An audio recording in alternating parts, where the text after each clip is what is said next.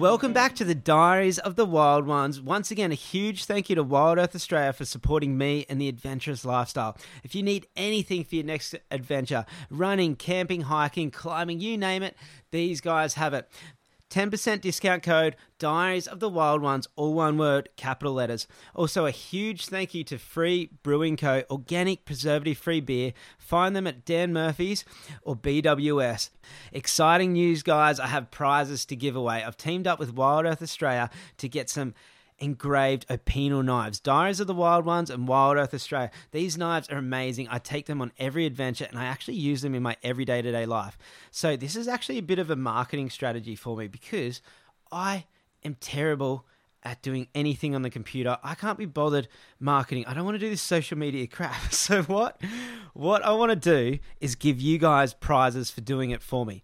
All you have to do is either subscribe, rate it. Rating's actually the biggest one, I think. Subscribing and rating on Apple Podcasts, giving it a star rating, leaving a review, or sharing it on your social media, or just telling your mum.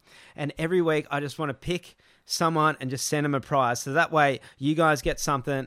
The Diaries of the Wild Ones gets out to more people, and it's just a win-win. And I'd love to do that and be able to share that with you guys rather than just like pay for marketing. I think it's just so much more fun. So I've got shirts, t-shirts to give away, and I've got Opinel knives. So every week, guys, feel free to share it for me. Thanks so much.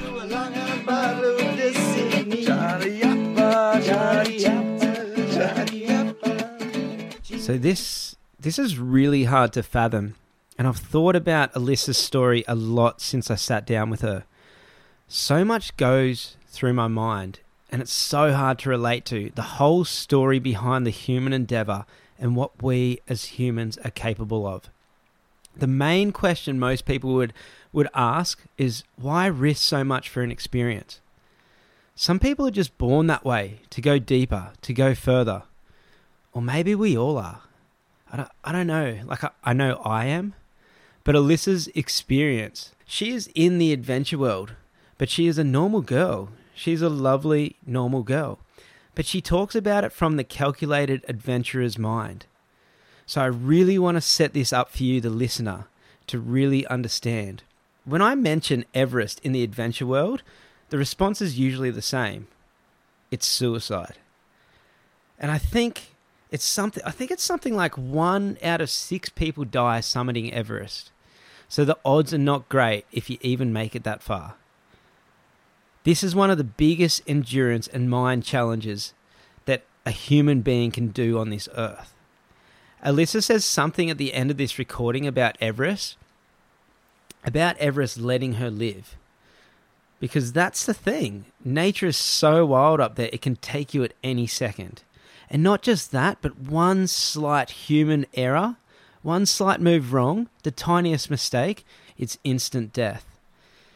This young girl, Australia's youngest to conquer Everest, is about to break down her life story and her whole expedition on Everest.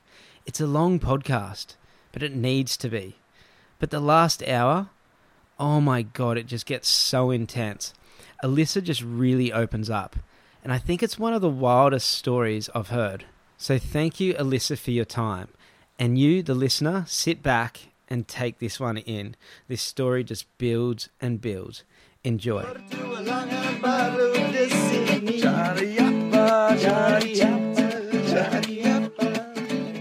you comfortable, Alyssa?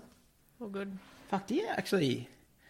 I heard about you maybe a solid year ago. Okay. Like you came on my radar. Oh, actually, really? I got told about you. Everyone told me. A few people in the adventure world are like, they're like, do you know Alyssa? And I was like, I don't know Alyssa. And they're like, the Everest girl, the girl who climbed Everest. Yeah. And I was like, and then I started looking you up. And when I first messaged you, like I was waiting for the right time because I knew I wasn't going to be around Brisbane. I knew I didn't have the time, and I wanted to make sure I had the time. Well, I guess it was actually good timing with everything that we're just both sort of stuck in one place. Like, so Alyssa Azar? Yes. Is that how you say the last name? Azar, yep. And you have a book.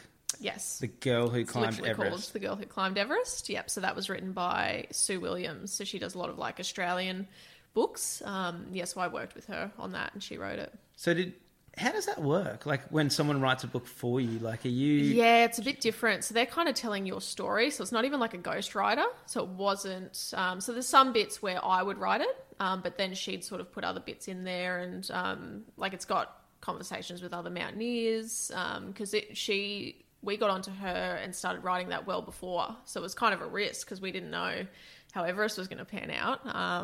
So she kind of followed the process along, but you just do a lot of interviews and then they get it all down. So before and after a trip, and I'd sort of recount what happened on a trip and would always return to her and we'd go through it. So yeah, it was sort of happening in real time as we were going along with that. The girl who climbed Everest. Did you know, like when you went to climb Everest, were you aiming, was it your goal to be the youngest Australian to climb Everest?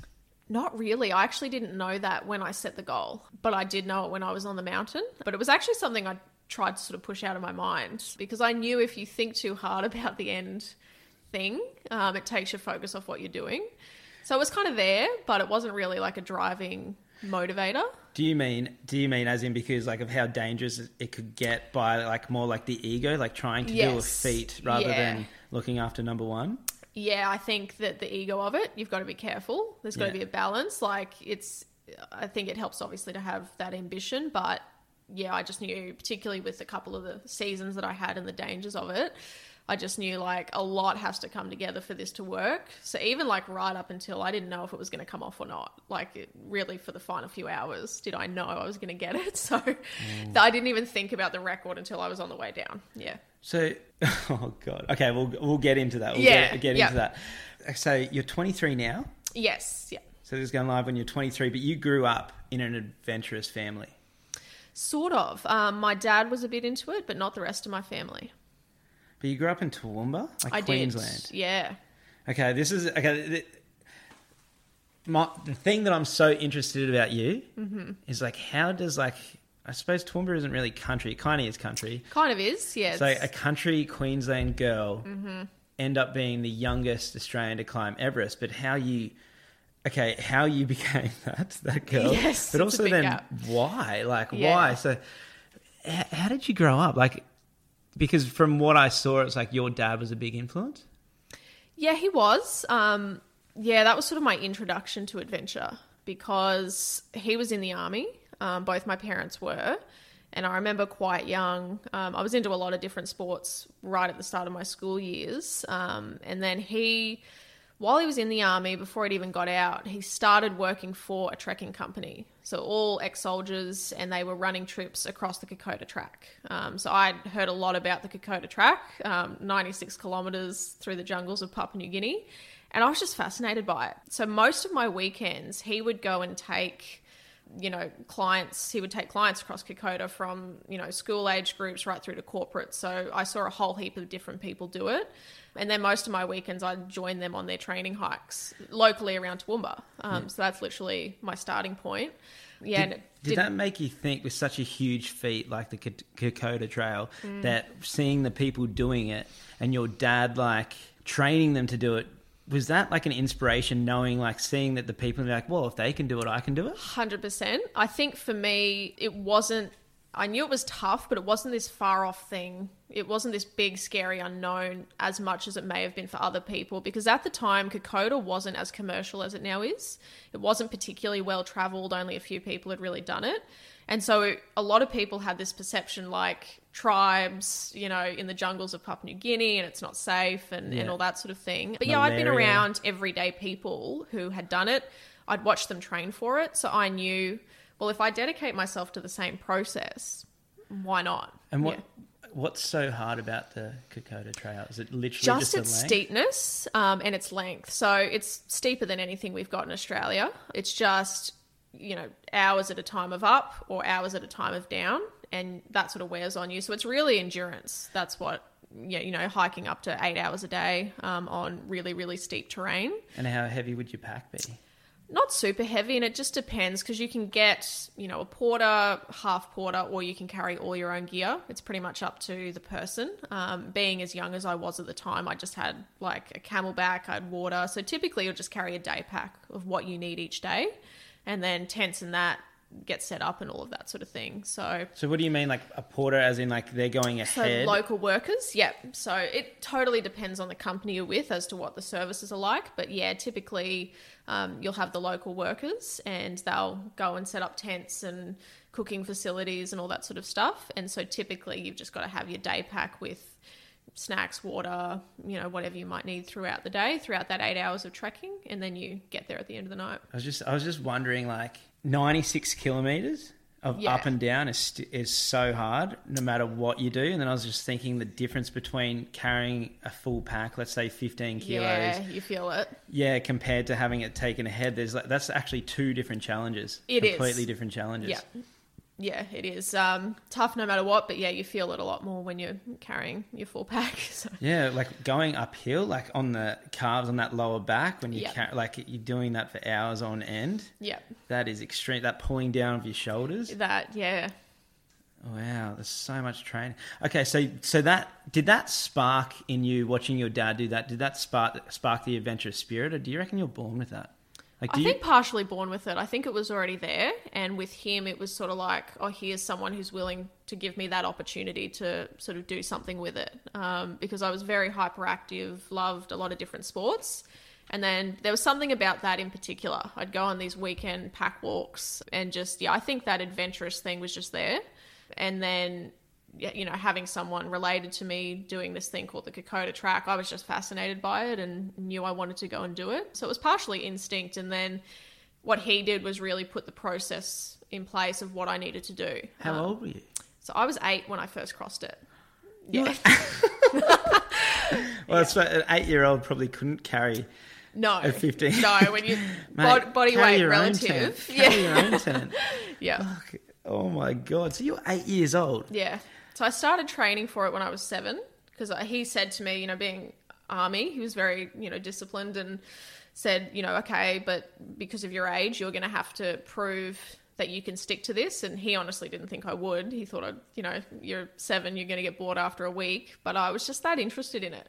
And I knew I wanted to do it. And so he said to me, all right, I'm going to set you a training program over the course of the next year. If you miss a session or you're not working hard enough, then you won't go.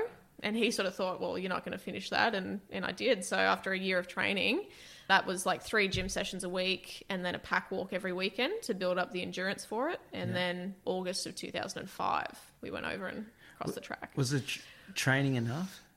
It was, yeah. So typically people will do sort of 12 weeks before they go. And if you're like relatively fit, that's enough to get you at least conditioned enough for Kokoda. But yeah, that obviously being that young, having no base of any kind.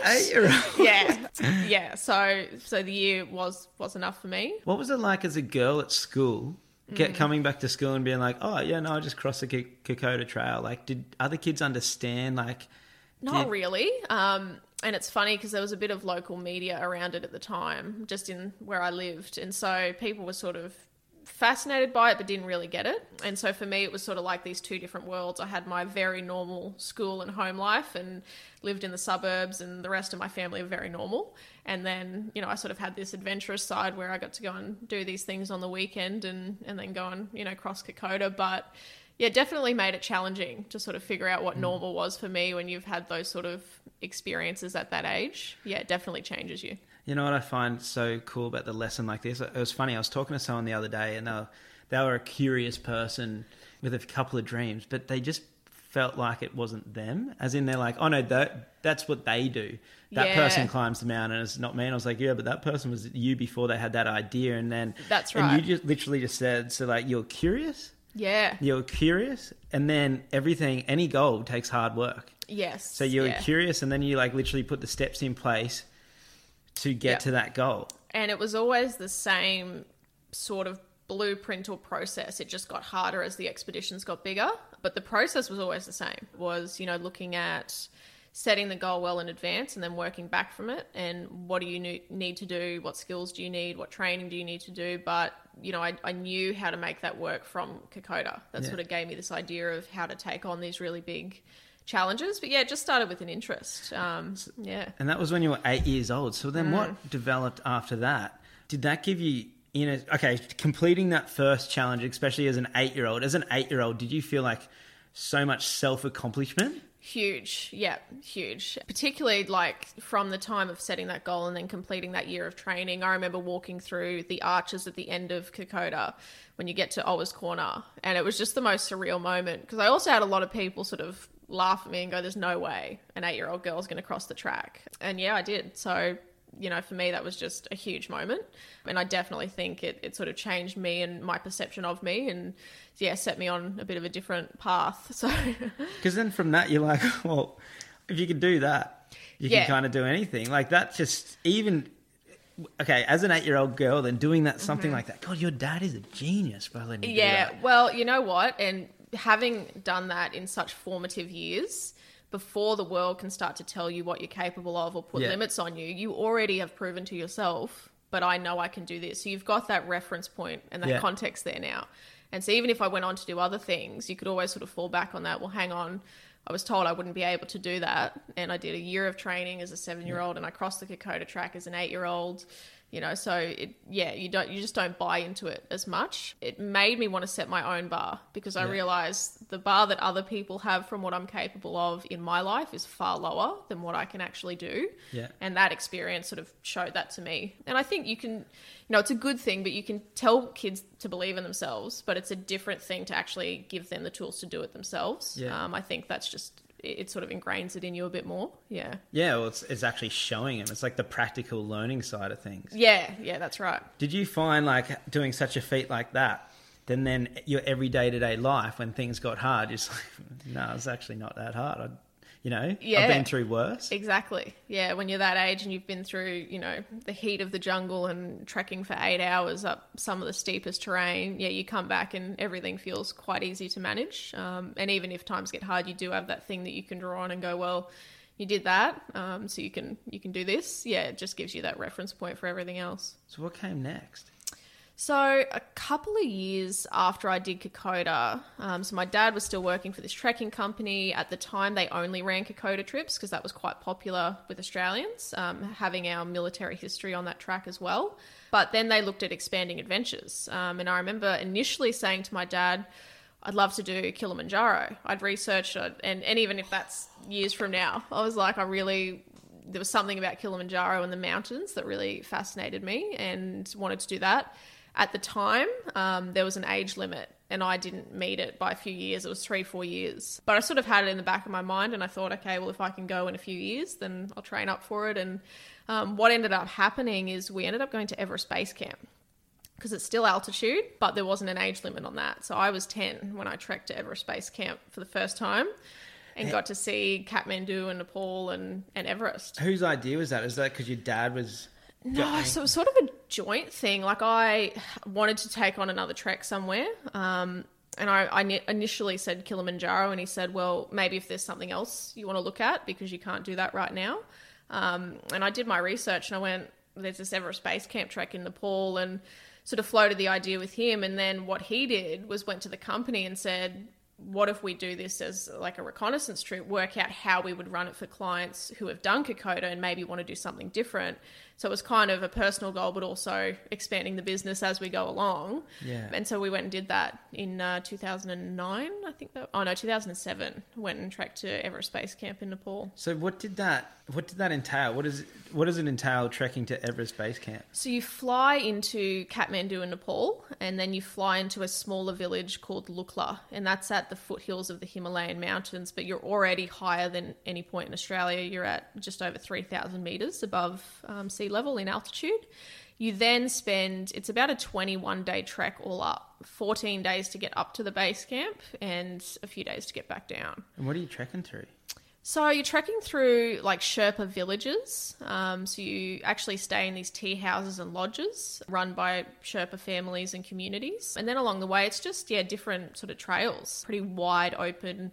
And as you start to get higher up, you're in these like big mountain areas. And then toward the end of it, obviously you're in Everest Base Camp surrounded by Everest and a few of the other 8,000 metre peaks, so Lhotse and a few of the other ones as well. Yeah. On the way up to the base camp, like, are you needing to like cramp on in, like spikes on your feet or not like quite at that like point? That? It's more of a It's like a trail. You're still hiking up trail. But yeah, there's sort of some sections that are more exposed. But no, you don't really climb until you get past base camp. You're only really in the snow sort of area once you actually get to base camp. Oh, God. 10-year-old girl. Mm-hmm. If someone wants to climb to Everest Base Camp, can anyone do it? I think so, but you do see people make a lot of mistakes. The biggest concern with it is the altitude. And I think people who haven't been in altitude underestimate that. You can already feel it up at that height. And I actually guided a trek to base camp in 2018. So toward the end of the year, we had a group of 10 Australians. I was guiding that trip. And yeah, you can just tell people really start to feel the headaches the last couple of days. It's just dealing with the day-to-day discomfort that can add up as well. But it's one of my favourite places in the world, that trip. It's just so amazing. But why? For me, definitely the Sherpa culture I always found really interesting. They're just such lovely people. But the freedom of that particular route. And I think having gone there when I was 10, there's just this culture of the world's highest mountains. And that always fascinated me. So I enjoyed being up there. I prefer it over any trek or climb I've done anywhere. Does it make you feel small? Yeah, that's a great way to describe it, particularly really after the first couple of days. Once you really start to get up into the Himalayan mountains, it's pretty indescribable unless you've been there. Is it cold? It is cold. Not so much during the days. Like, it gets quite warm. But yeah, as you start to approach toward the end, it does get a bit cold. So you're a 10-year-old girl. Yeah. 10-year-old girl. Yeah. Climbing to, I want to meet your dad. I think I'm going to be a parent like this. It's just like, it's breeding capable humans. Yes. Yeah. You know what I mean? Yeah. Like, okay. So 10 years old, you go to Everest Base Camp. Mm-hmm. What came next? So after that, we did one closer to home. Wasn't super adventure focused. I was starting high school not too long after that. But we did do, when I was 12, we went and did the Aussie 10. So the 10 highest peaks in Australia, which you can do over a couple of days. It's quite a long hike, but just sort of backcountry, off the beaten trail around Kosciuszko National Park. But my biggest challenge came at the time, a couple of years after that. I was 14. And finally got to go to Mount Kilimanjaro. It's the one I wanted to do years earlier. So in 2011, after another year of training and doing that whole process, went to Kilimanjaro. And at the time, it was the toughest thing I'd done because it's higher than the altitude of Everest Base Camp. And also, it's a lot less gradual. So Everest Base Camp, there's sort of these winding trails and you still feel the altitude, but you've got more time to acclimatise. Kilimanjaro, much more people get sick on that one. You can ascend too quickly, but you're pretty much just going straight up. So for altitude sickness, it's lack of oxygen and lack of oxygen going to your brain. And so as you're hiking, it's like you're moving your body's trying to, the blood flow, you're trying to get the oxygen into the blood. Yeah. So you get less oxygen to your brain. That's right. Yeah. So it's a combination of things. It's also just the air pressure on your brain. So I remember on summit night on Kilimanjaro, like, the back of my head was just throbbing. Like, it just felt, you could feel this pounding. It's the worst headache I've ever had. And yeah, so it's the pressure, but it's also just that your body can't get enough oxygen. So it's having to work really hard to try and function. How high is that in meters? Kilimanjaro it's just under 5,900 meters. Okay, yeah. Because the highest I went was in Bolivia and I think it was 5,750 meters.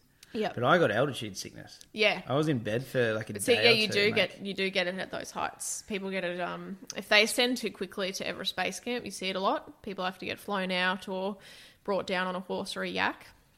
So you've got to be really careful. It is fitness based. If you've put the work in to be fit, you can usually handle that environment better. But sometimes it is just random too. Some people really don't handle it, and they'll get quite sick fairly low down. And I suppose back then when you were training. Did they have altitude rooms back then? Like the EMF on the Gold Coast? They had just developed the first ever one, and it had come to Brisbane. So that was a part of my weekly training when I was preparing for Everest Base Camp. I would, come to Brisbane because my dad sort of worked between Toowoomba and Brisbane. So I grew up in Toowoomba, but once a week we'd come down and I'd do a bit of a session in the altitude chamber, to try and prepare for it. But, back then there was a lot less knowledge on how to prepare for those sort of environments. It is a bit of a toss-up as to whether you're going to be able to handle it or not. So that was always a risk. Yeah. What was it in you as a kid that wanted to kick these goals? Oh, look, it was always there. I don't know what it was, but I always had a long-term vision of it was important to me that I at least tried to fulfill the potential that I had. So it was a mix of just being a naturally quite ambitious kid, but also, having a parent in my dad who didn't try to hold that back. And if anything went, okay, but let's put a process around that to make sure that you're as prepared as you can possibly be.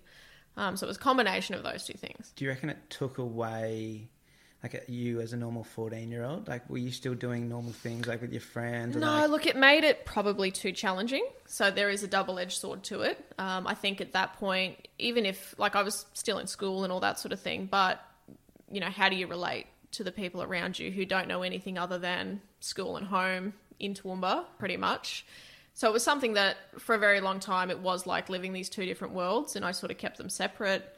I didn't really share much about it, but it was actually after Kilimanjaro when I really started to get into wanting to do these bigger climbs that really it became a lifestyle, and I pretty much had to say goodbye to normal life or fitting in or anything like that and just go for it. Wow.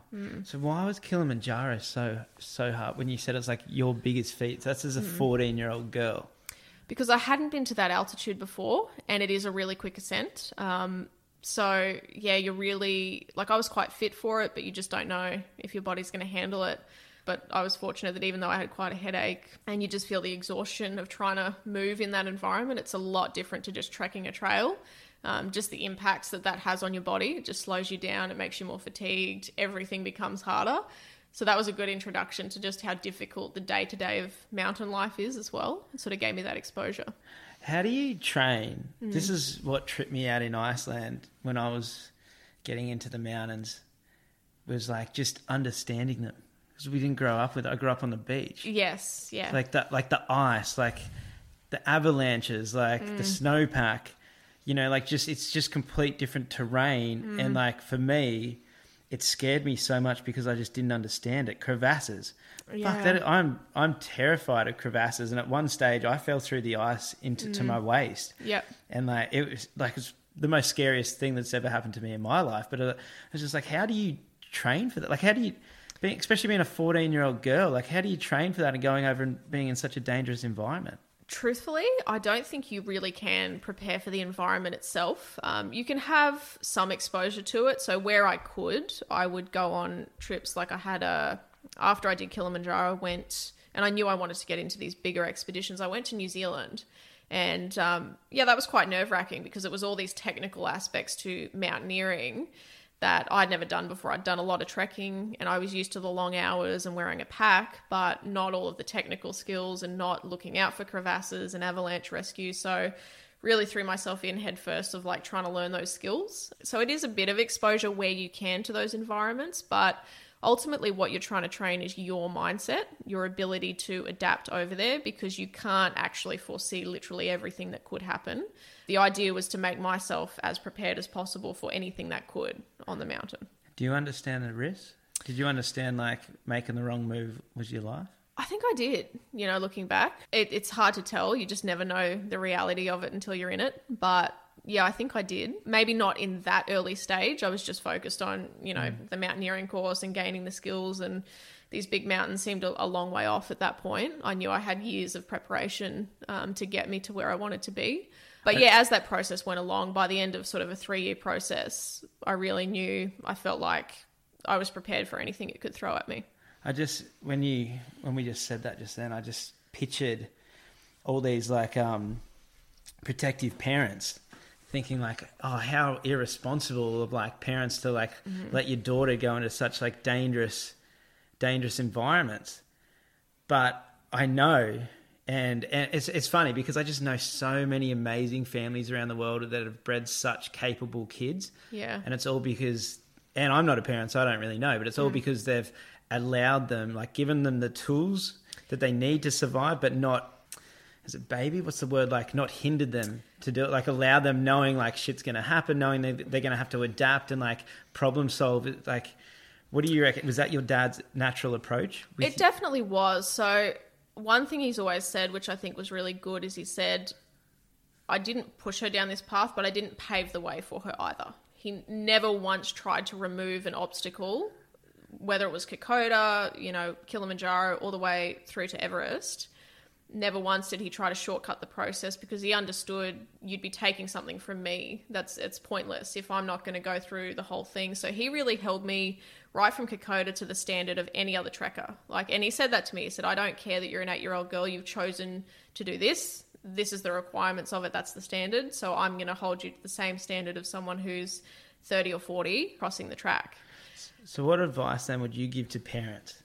Like if you had advice, like I know you're not a mother or anything, but just from your own experiences as you growing into yourself as a human, the way that you had, because it's like sometimes, and kind of sounds judgmental if I say it this way, but sometimes I'm just like looking at parents like really babying their kids, especially like climbing trees and stuff, or just whatever, and I just like think just let them. Yeah, you know what I mean? I think that's such a fine line, and I do think you've got to let them be who they are.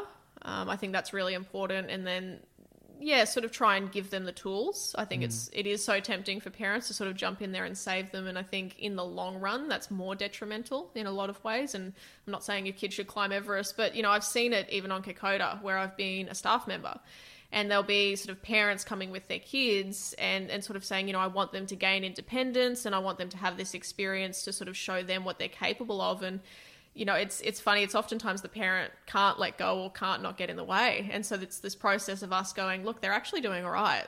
And it's interesting because each side sort of sees how capable the other is. Yeah. So yeah, I think just let them be who they are and just be willing to sort of help them put those tools in place and give them the support that you can. It's funny, a lady that follows the podcast, her son is about to go to Europe, I think on a studying visa. I don't know, but she messaged me because she was really nervous about him going right now, wondering if I could give him advice and or talk him out of going.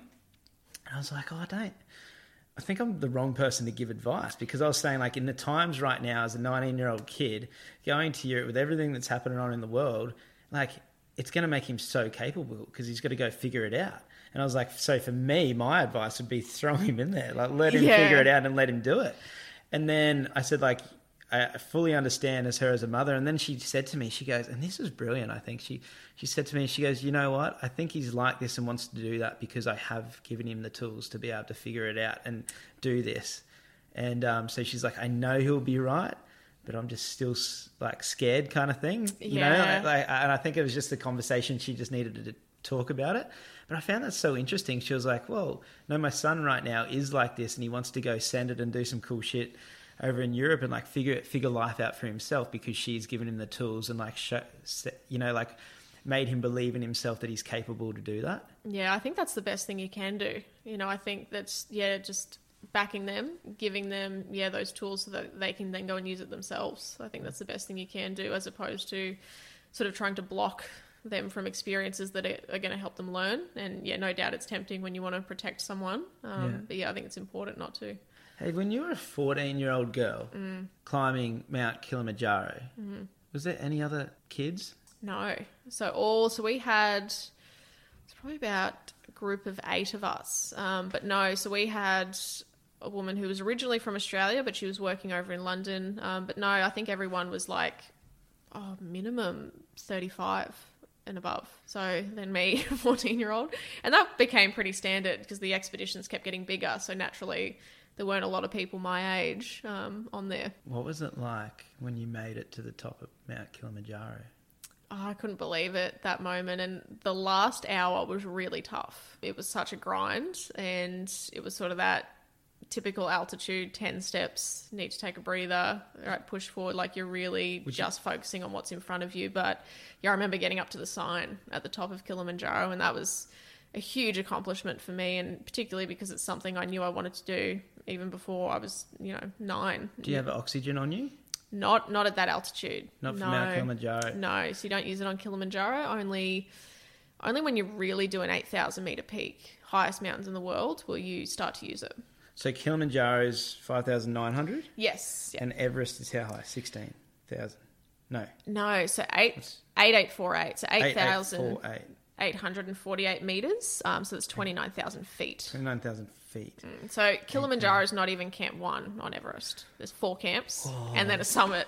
And so that was the really good thing, though. I knew after Kilimanjaro, I'd always had this idea of Everest in the back of my mind, but I sort of thought, you know, as a faraway dream that I wanted to do someday, and sort of floated the idea to my dad and said, look, I'd really like to do this, and I'm going to start putting a plan in place as I'd done with all my trips.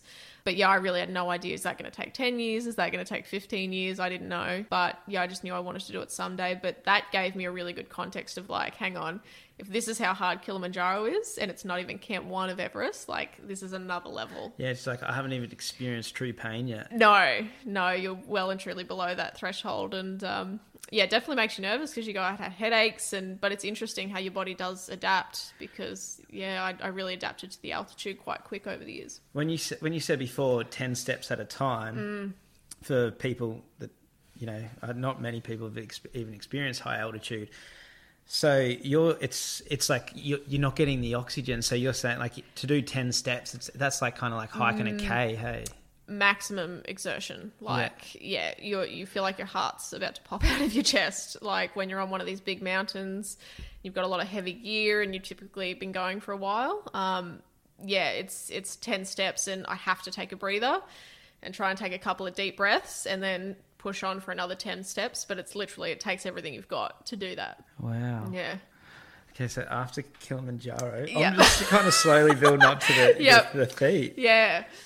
So after Kilimanjaro, sort of laid out, what the process would be, and I knew this is going to be a very steep learning curve. So was that where so you said it before, but that's where where I actually locked onto it, and I was like, this is what I'm going to do when I got home from Kilimanjaro. Yeah, because I'd had this dream of Everest in the back of my mind. I always knew I wanted to climb it from 6 or 7 years old.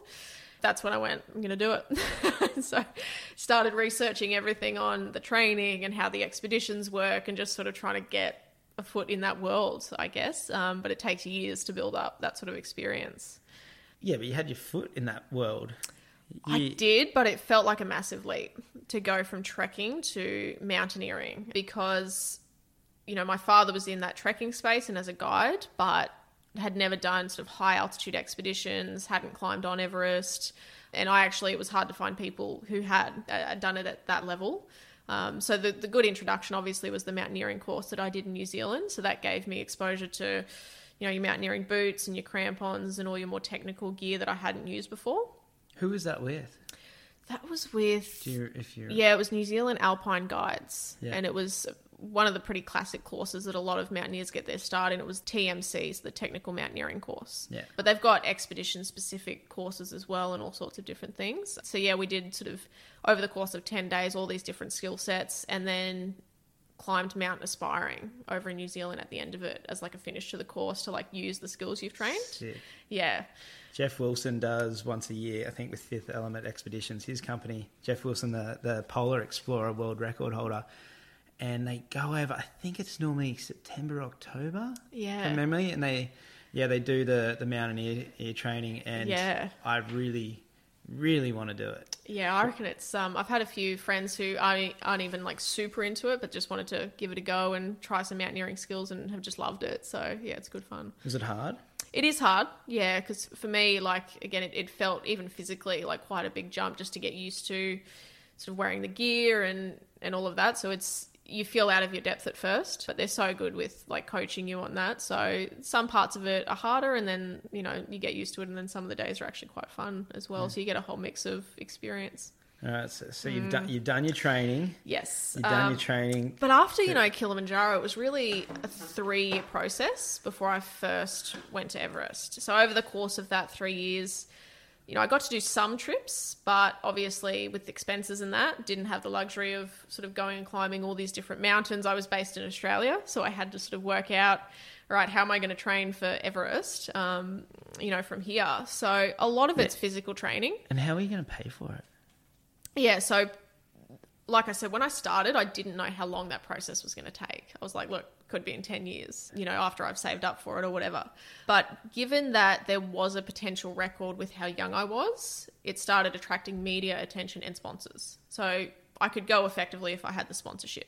but it was kind of on the table of if that's going to be there or not. So there's a lot of unknown. You're just training with this sort of, you know what you want, but you don't know what the path to get there is going to look like or how long it's going to take. So you've got to be really dedicated to staying on that path of, training for it, not really knowing what the end result's going to be. Yeah, I was going to say, does it mess with your mind having the expectation when a sponsor comes on? It can. Yeah, it definitely complicates it, and it does sort of mess with your head. And I find that you've got to be good at like compartmentalizing it. Because it's a great opportunity, but you also have to make the right decisions as a climber on the mountain in this really unique environment that is hard for sponsors and other people to understand. Unless they're in that climbing space and you're sponsored by someone who gets it, it can be quite difficult. So I found I had to get really good at sort of, being present with media and sponsorship and all that sort of thing and understanding what they required from me, but then being really mentally tough to go, my training time is non-negotiable and being dedicated on the mountain is not negotiable. So it was quite challenging. And what about like, okay, you're going to sponsor me to, possibly be the youngest girl. Was it the youngest girl at the time or youngest Australian? No, youngest Australian. Yep. The youngest Australian to climb Everest. What if you didn't make it? That was a huge risk. And I think people knew that going in as well. Like, you're honest with them and say, look, this is what I'm trying to do. But yeah, there's a lot of sort of luck involved with weather and that sort of thing. But I was pretty confident in my training and all that. If the weather window did open up, that I'd have it. But yeah, that's sort of something you just have to communicate with your sponsors and sort of try and build a good relationship in that regard. Did you get a sponsor? I did, yeah. So my main sponsor pretty much all the way through has been Mountain Designs. And that's really lucky because, like I said, they're in that space. So they sort of get that environment. And it's more of a partnership than a sponsorship as well. But that's an Australian gear company. I think they're the only Australian mountaineer company. They are. They're the only ones out of Australia. So they were started in 1975. And I actually remember I used to go down to Brisbane a bit with my dad when I was training for Kokoda and just like getting into the whole trekking space. And I actually used to see on the walls all of Australia's most elite mountaineers and all the big mountains they climbed in the Himalaya and, got to see Everest. And so I think that sort of also imprinted it in my brain. I was already like interested in Everest, but yeah, seeing that there were actual Australians who were doing this sort of stuff sort of was like, oh, that's interesting. And I think that, and then also when I got to go to Nepal for the first time, I was around that culture a lot, and that's what made it quite interesting to me as well. Did you ever question yourself, like feel like, okay, especially Mountain Designs coming on, Australia's only mountaineer company, taking you on, you're looking at these guys that can pull off these feats. Were you ever questioning like, can I do this? Is this for me? Am I that person? Yes. Yep. I did. It was a constant back and forth throughout the process. You have really good days where, training's going really well and you feel really strong and you're like, I think I can do this. And then you'd have days where you'd sort of freak out about it and, you go to bed at night and really think about and run through the risks and go, what if this is 1,000 times harder than anything I can possibly imagine? So for me, the answer was just to leave no stone unturned in my preparation and go over there and just give a really honest effort. And I tried to surround myself with people that would be brutally honest, who, wanted to see me succeed, but were going to tell me sort of where I was at and what I needed to work on. But yeah, it was a constant sort of thing that you have to overcome. You always have that self-doubt. So how was your training? Like, what did you do? What did you have to do? So it was a lot of physical training at home, and that was pretty consistent. So I trained like a professional athlete, really. So it was very similar in a lot of ways to my training when I was younger, just longer duration, heavier packs, that sort of thing. But it was also some of the training camps that I did that I found really helped me, particularly mentally. So one of the first ones I did was with someone who's a good friend of mine now, but back then I didn't know him. So my dad got in contact with a guy he sort of knew, Keith Fennell. So he was the youngest person to ever make it into the Australian SAS. So he did SAS selection when he was 21. And my dad had read his book and said, you should read this just for that sort of mindset that you're going to need, to be the youngest Australian to climb Everest. And so I read his book and just got a lot out of it. And then I got the opportunity to actually go into a training camp with him. So he was living in New South Wales. And he said, yeah, look, if Alyssa wants to climb Everest, we literally didn't know each other. He said, she can come down, spend a few days training. we'll talk through some mindset stuff, and I'll also just see where she's at, and I'll tell you whether I think she's got what it takes to do that or not, and just give you a really honest assessment. So having those sort of things along the way to really put your training to the test, I found was really important, because a large part of climbing Everest beyond the physical is how do you react when you're really pushed to the wall mentally? Are you going to sort of dig deep and push forward, or is that going to make you quit? And I think you have to spend some time in that mental zone where it's really tough and you're like, how do I get through this? And mentally finding a way to work through that process. So a large part of it is mental, but you sort of achieve that through the physical. You've got to push yourself to a certain point first. Yeah. I call that the growing zone. That's where you learn about yourself. Absolutely. That's the zone. And you encounter that on Everest a lot. And so half of it is like just exposing yourself in little bits to that growth zone. So I did that training camp with him and got a lot out of that. Okay, in his book and just with him in general, do you remember like the penny drop moments, like the actual things that stuck with you? Like, do you have like any mantras that stick with you? Not really a mantra, but there were a few things in his book. First of all, for someone who had done what he'd done, just the humility he had around it. And for me, just seeing that he had a very similar sort of mindset to me of like, you know, I'm going to go for it despite the fact that other people think I'm too young and that I can't. And that also, if I'm willing to do the work, then why not? Even if it's a steep learning curve for someone my age. It just sort of had that same like self-belief that I had. Relate to. Yeah. And that like, well, here's the process that I took. And I was always the same. I was like, if I am willing to do the work that any, you know, mountaineer who's a much older man than what I am, as a young girl, then why not? You know, for me, it was very similar to Kokoda. It was like, we're going to hold you to the same standard as everyone trekking across this track. I expected to be held to the same standard as anyone on Everest, and that's how I trained. So I never took into account that I'm a teenage girl. I didn't focus on that, even if sort of media did. And I worked with people who also didn't focus on that. People like Keith who just were respectful and were going to give me a real shot, but they said, look, we're not going to pull any punches either. We want to see what you're capable of, and we'll give you an assessment. So it's nerve-wracking too when you walk into stuff like that and you're just really putting yourself out on the line. And because he could have easily said, no, you're not ready, and that could have dragged it out a few more years and definitely could make you doubt yourself even more. Did they push you to your limits? So it was interesting with him. There were sessions that did, but he also said to me, look, I didn't want this to be a selection. I did want to see like physically what you're capable of, but also it was more lateral than that. It wasn't just like, we're going to smash you.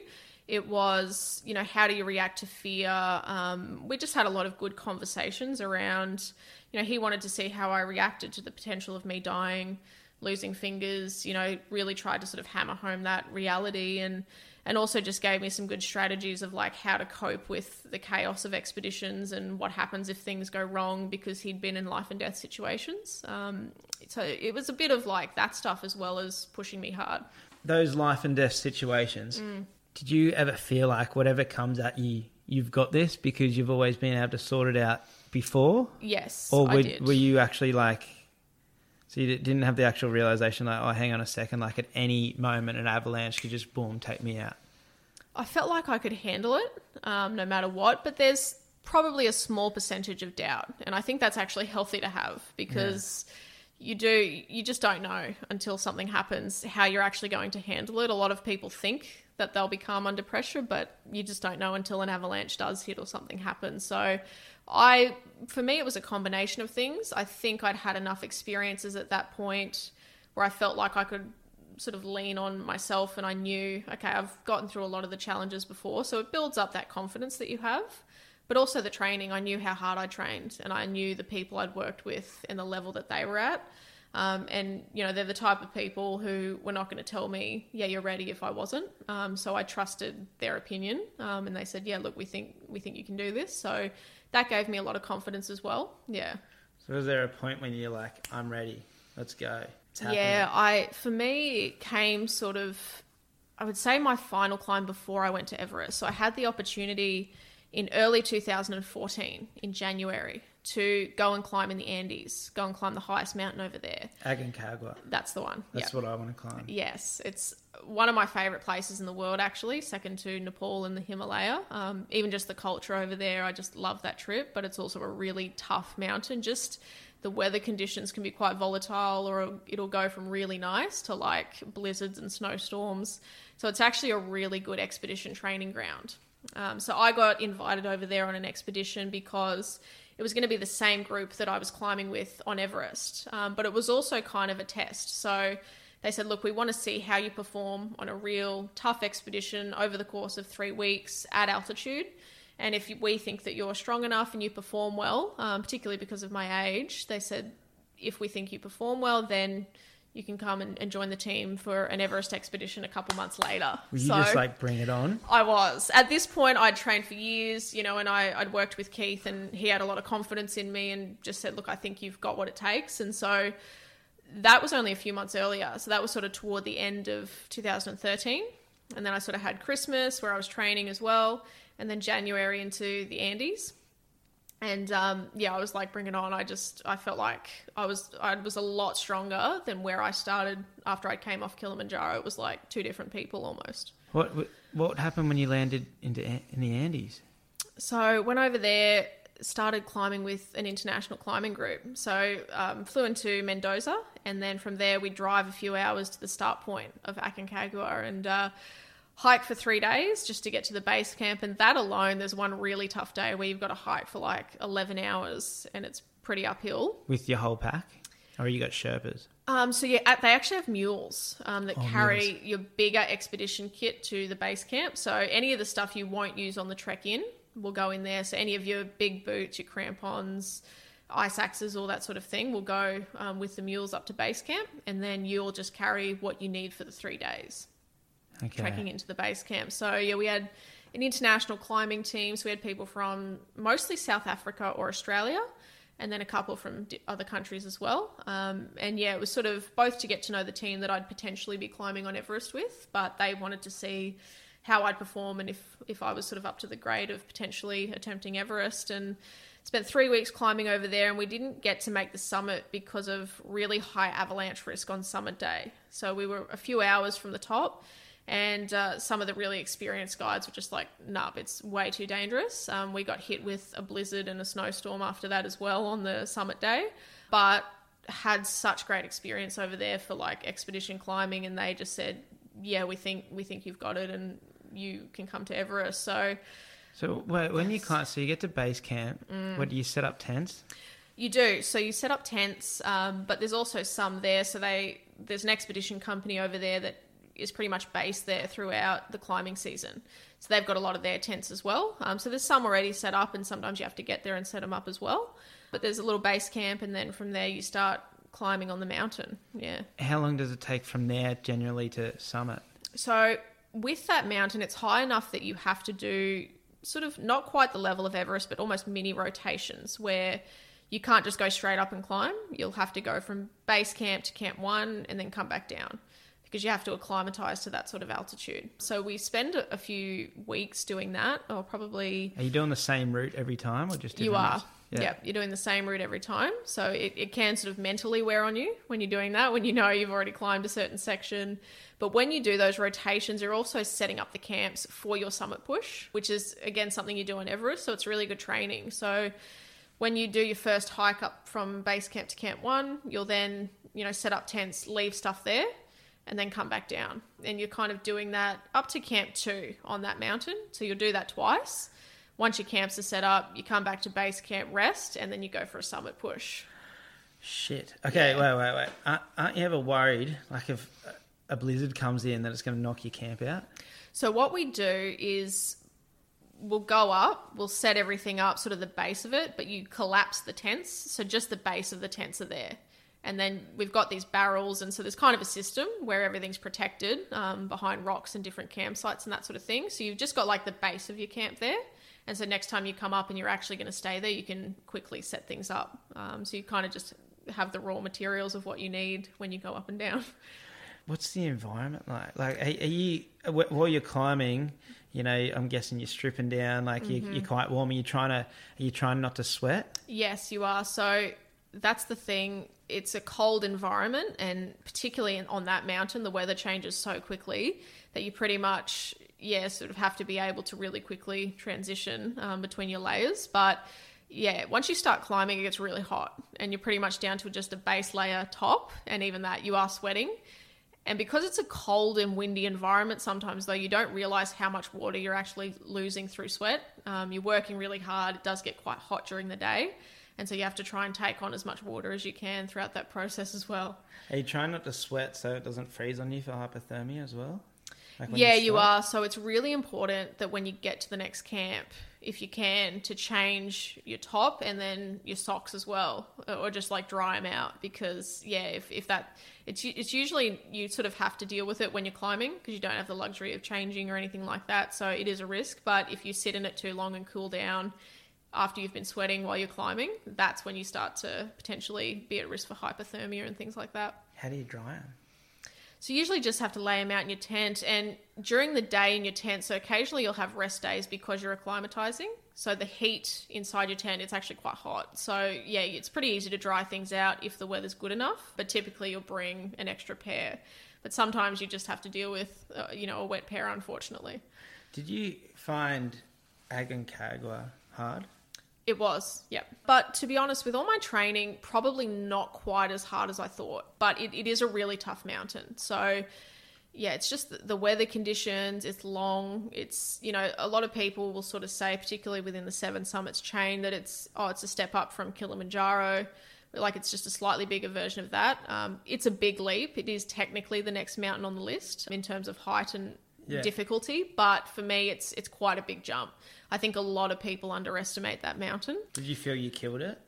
I did, purely because I was training with Everest in mind. I think maybe if I'd gone there and this was the mountain, yes, it probably would have been a lot tougher. But I was going to this mountain with the expectation that I'm going to Everest a few months later. So I need to be able to handle this, because even the summit of this mountain is Camp 3 on Everest, and there's still another camp above that, and then you've got a summit day. So you understand how much of it is your mind.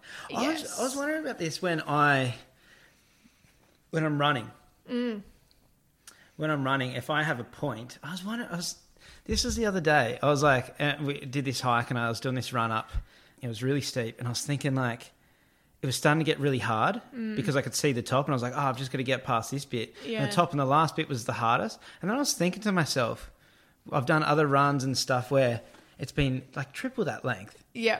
You know what I mean? And it's always, and I'm at the same point physically, mentally where I am right now. Yeah. But just because I'm picturing that end. You know what I mean? That's part of it. I think managing your perception and your expectation is such a big part of it, because I did get to catch up with one person who had climbed Everest when I was sort of in that first year of preparing for it.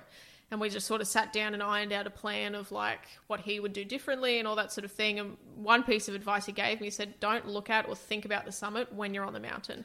All your energy needs to be in what you're doing right now. So like learning that where you put and control your focus is half the battle, and learning how to manage your mind when you're under pressure, I found was a large part of it, in being ready for Everest. And Aconcagua is a really, really tough mountain, but I actually didn't find it that tough because I was mentally ready for Mount Everest. So for me, this was nowhere near as challenging as what I needed to handle. So I think that perception is probably why I didn't find it as difficult as well. But did shit ever go wrong and you had to adapt? Like definitely with weather conditions, and even just like managing potential disappointment. You may not get a summit like we didn't. Yeah, we got caught out in a pretty bad storm on summit day, and it got pretty dicey, and you sort of worry, are we going to So what happened? Would you mind just like literally going through that storm? Like if has this like you've decided, okay, you can't summit. Yeah. You realise, because the thing is the risk is so high. It's like that dictates what you do. It's like, well, if you can't, no, because you all potentially kill yourself. So I was like, nah, we're not ready for this. Turn around. We can't do it right now. Yep. But then what happened with like the build up of a storm coming in, and how do you adapt to that? Do you remember the moments? I do. Look, I think there does have to be a certain amount of acceptance of the environment that you're in, and sort of knowing when to push and when not. And, you know, I just trusted the advice of the really experienced guides that we had, and they said way too dangerous for us to go up. So, you know, I always was like, I'm going to make the right decision for where I am. And that was the right decision. So I was okay with that, as much as I really wanted a summit to sort of, you know, prove to myself like I'm ready for Everest. I made the top, but with how good I felt, only a few hours, like I knew, okay, this is good. Like I'm close to 7,000 meters in altitude, and I feel really good. I feel really strong. Don't have any headaches. Like I'd adapted really well throughout that expedition process. So I felt really good with that. And it also made the guides confident that I could climb Everest. But yeah, you're sort of managing a bit of disappointment and then having to stay really focused now because we were in quite a bad storm. Yeah, so tell us the storm. Well, we got into whiteout conditions where you could not see much further in front of you. Could you see it coming? Like, did you know the storm was about to hit? No. So it wasn't a bad day when we started out. It was pretty clear and it rolled through really quickly. So we actually initially stopped because there'd been a lot of snowfall overnight. So even though it was clear when we started climbing, there was just a lot of snowfall and there was really high avalanche risk. So if we all started climbing up this section, it was probably going to avalanche. And there were a lot of people trying to summit that day. So that just increased the risk tenfold. So we knew it was the right decision to go down, but then literally not long after that, out of nowhere, we got hit with this storm. But this was just the best particular day to go. Like they thought the weather was going to be good. But yeah, so we kind of got hit with it on the way down. Luckily, there were ropes already set up. So we were able to sort of find our way down through that. But yeah, we were in pretty deep snow as well, and it was getting a lot heavier. So I was sort of worried about, you know, how we were going to get down. But luckily we were able to. So you're wearing harnesses and you're just clipping into these ropes? That's right. Yeah, so you're clipping into the ropes, got a harness on with your safety line and everything. So that kind of guided us back to the Camp 3, and then we have to, you know, pull down camps and go down to Camp 2. So we had a pretty long day that day.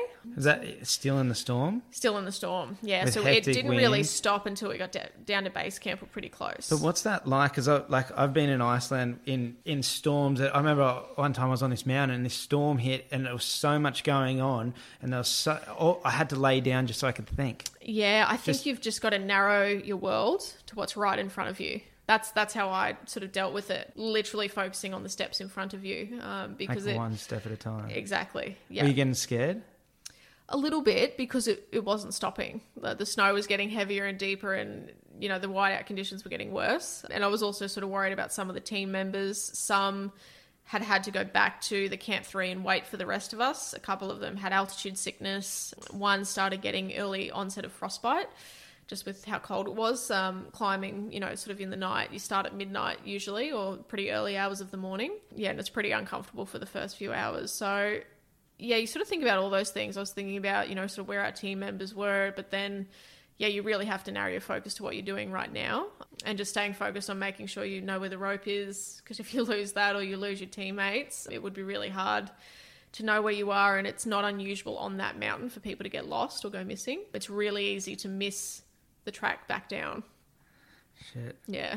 It's funny because, like, you guys are so calculated because you have to be. Yes, yeah. Because any mishap is life. Yeah. You know? Fuck. Have you ever been close to getting frostbite? I've had early onset of it before. I've been close to getting it. Actually, I did a little bit on that expedition as well. So some people had to turn back. It was that bad. I did have pretty bad, like, stinging. And really the danger is when it goes numb. So it went numb initially, and then I had this really painful stinging, which is kind of good because it's the blood trying to get back into your fingers. But it was that cold when we started out that, yeah, I did have a bit of that experience on that expedition, and really painful and really uncomfortable and quite concerning. So you've got to try and warm yourself up really quickly. And when you're on a summer day, you just can't stop moving. You've got to keep the blood circulating. When you said before those guys that went back to Camp 3, did they get in their sleeping bags, get in their tents to stay warm? Because without moving... That's right, yeah, they had to. So we had a camp down there in tents, and get back in your sleeping bag, and you have to try and warm yourself up again after you've been exposed to that. What happens with, say, fatigue, all that? Like, say you go get in that... They're in that, like, that tent, in that sleeping bag, trying to keep warm, and then the blizzard gets that real, like, do you just have to hold on and, like, just pray that, like, your tent's going to hold? Yeah, pretty much. There's been times where you'll get winds that heavy that it doesn't seem like the tent's going to stay up, or it could be damaged. Luckily, they're pretty high grade expedition tents, but this mountain's known to be quite volatile with weather. So yeah, that is a concern. But you not get scared? You're sitting there with that tent going, fuck, if this blows off, or do you know because you've got A, B, and C checked? You have rough sort of plans for what you start to, at least I would start to go, okay, you do have a moment of fear, particularly when it gets quite intense and you go, okay, this is starting to get concerning. But then my mind would always switch to, okay, I'm going to do this if this happens. I'm going to do that if that happens. You start to sort of look at, all right, how am I going to manage that situation? And it's not easy to do under pressure. It's not easy to do when you're under mental fatigue and all that sort of thing. You do have to be able to sort of compartmentalize. And I found that on big expeditions over the years too. Like, there'll be stuff that naturally would affect you emotionally with, deaths and different things, but you have to be so focused in the moment, handle it, and you almost have to sort of deal with that later when you're out of danger. Well, because you've got to get the job done. Yeah. And it's just not a forgiving environment. And yeah, you've got to be able to put that first. And then otherwise it can create more problems if you don't handle the initial problems well. And that was actually a really good analogy that Keith gave me when I did get some mentorship from him. He said, particularly when I said, in these unknown environments, how do you sort of manage that? How do you stay on course when it's actually natural for things to go off course and we know that's going to happen? And he gave me this analogy of what he calls the perfect performance line. And he said, when I've been in combat situations, we have, if everything was going to go right, what would that look like? And we know it's not. But every time you get thrown off course, your decision should be getting you at least 1% closer back to where you want to be. And if you can just sort of have that rough direction, it'll help you make decisions in chaos. Fuck, you've been bred into such a capable human that you can be so practical and calculated in the middle of a blizzard on one of the highest peaks in the mountain. Yeah. I had this experience because I've been working on this TV show the last week, driving around people on this TV show. I can't really say much more. But there was this one guy who wouldn't get out of the car without bug spray and was freaking out and blah, blah. And it was fine. It was just like, I wasn't judging him. It was just each to their own. Yeah. A city guy, but freaking out and quite, I wouldn't even say feminine, just so not used to that environment. Yeah. And I was just thinking about how I'm sure that person would be so much more capable in other things, especially maybe business or computers. I don't know. But it was just for me, it was just grab some bug spray. I don't know. It was just it just wouldn't even matter. There was bugs, just deal with, you know what I mean? Just get the job done. And I was then when I was driving here this morning, I was thinking about when things happen, say a natural disaster and the panic. Yeah. And about the ones that are the managers. And we have that, I was thinking about it in the analogy of the way of stepping up to the plate. And if you take on that responsibility. So let's say I'm working in a company and I don't have to have that much responsibility because I have a manager. So when shit goes wrong, I can kind of check out and be whoa, you got to sort this out. And that manager is their role. They're boom, all right, I need to just figure it out. You know what I mean? Because it's that is their role. So mentally they're oh, okay, my role as manager, something's happened. I don't know how to deal it, but I've got to. Yes. You know what I mean? Yeah. So they work it out and everyone under that kind of can just palm. And then I was thinking about natural disasters, about the ones that just man up, or when something happens and you're oh, I've just got to be capable. I just started thinking about what if you were just always like that? You didn't need the manager in anything in life. You could be that capable one, just be oh no, I've got to deal with it. And I think that's something I've learned over the years from when I was younger. It's just I could just getting the job done. It's just shit happens and you're fuck, just man up. I've got to do this. But I think we all have our points, and where you are at is on top of a mountain. I don't know what I'd be in that situation, on Everest. Yeah, I think too, you're right. That's very much my element. So even though there was a lot of training involved, that's an environment that I really felt good in. And I do think everyone's particularly good at something. So, you throw me into a completely different environment that's got nothing to do with that.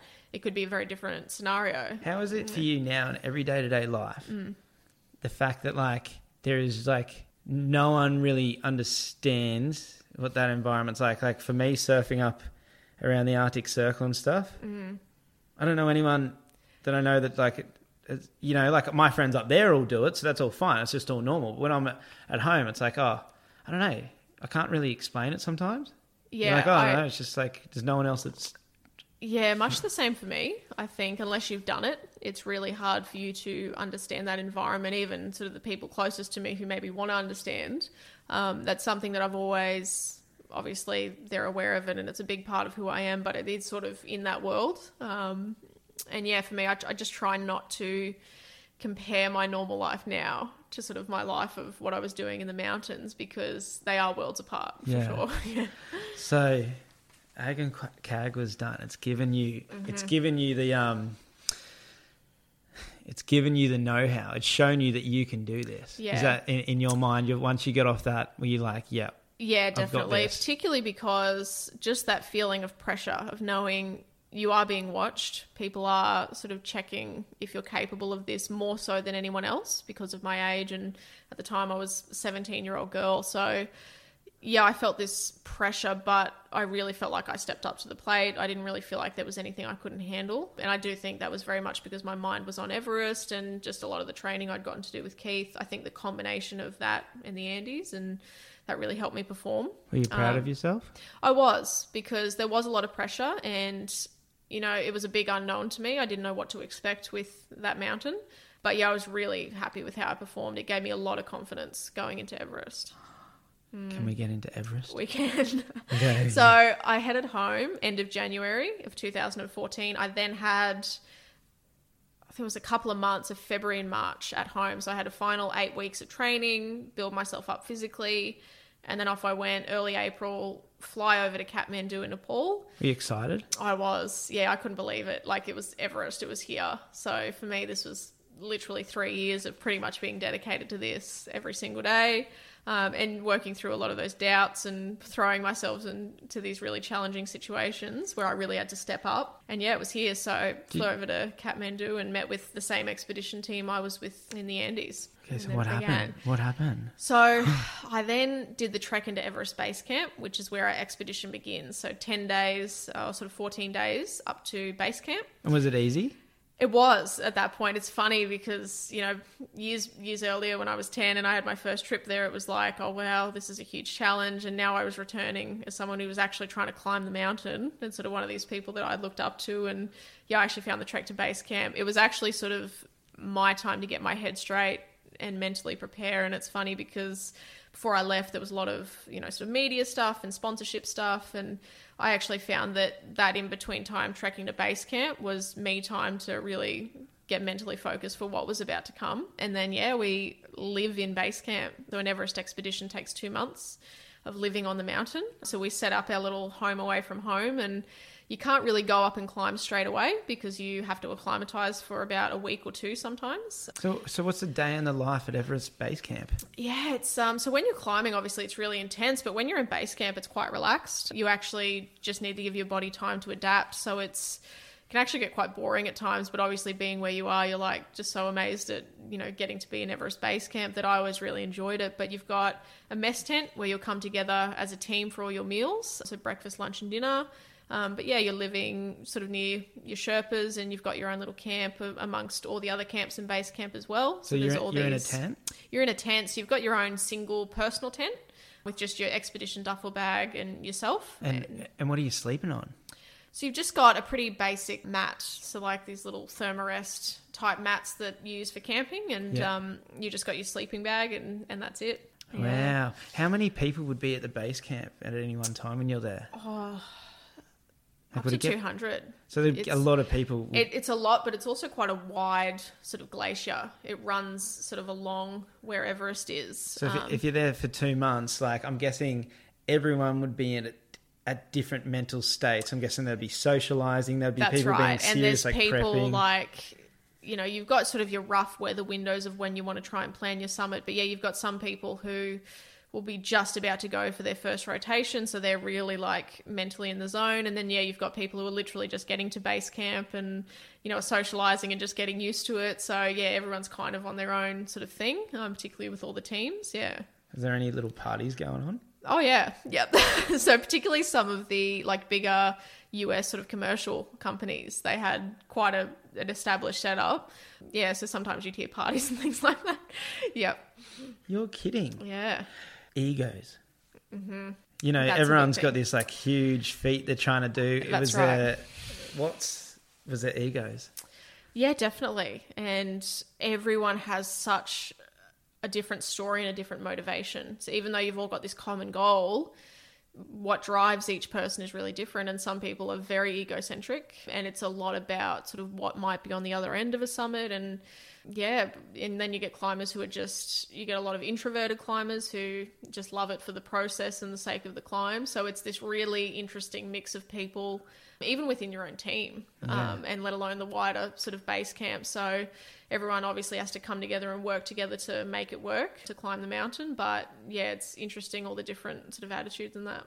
I just like pictured like that typical scene in a movie where like someone like the ego is like, no, I'm going for it. And then the practical mind's like, you can't, you'll kill yourself. The storm's coming in. And it's like, no, I want to be that guy kind of. Yeah, there is a bit of that, particularly because usually at the start of every like Everest climbing season, you'll have a head Sherpa of every team and then the team leader, and they'll come together and everyone will have a meeting in base camp on behalf of all the teams, and they'll sort of plan out, okay, we're going to rope this section of the climb so we don't have all these ropes of every team getting caught up with each other. We all come together and set one for the entire season.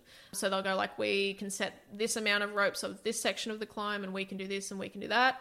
And so you'll all sort of work together, and you typically try and plan different weather windows and summit days. But, you know, people do sort of sneak off even though they've told you a different day, or, you know, oh yeah, we're going to go on this day, and then they try and be the first to go up. And you do get a bit of that because at the end of the day, everyone wants their team to have the best window and succeed. So did you ever get nervous? Like I got to say that like I get nervous sometimes around like these big adventures because I'm like, oh, who am I? I'm just some normal dude kind of thing. You do a bit, and particularly for me being, you know, my first time on Everest and, you know, on the scene, like, yeah, you are sort of put your head down and work hard sort of attitude, because you do see a lot of these legendary mountaineers that you've heard about for years just walking through base camp, or, you know, they're guiding a team or something like that. So yeah, you are a little bit like that. And you do get nervous and sort of wonder, how am I going to perform, and am I going to sort of stack up to being here?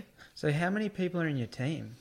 So typically, anywhere from 8 to 10 is sort of an average team size. Some are a lot bigger, but yeah, maximum most teams will be 15 people, but ours had 8. So what happened on the first attempt?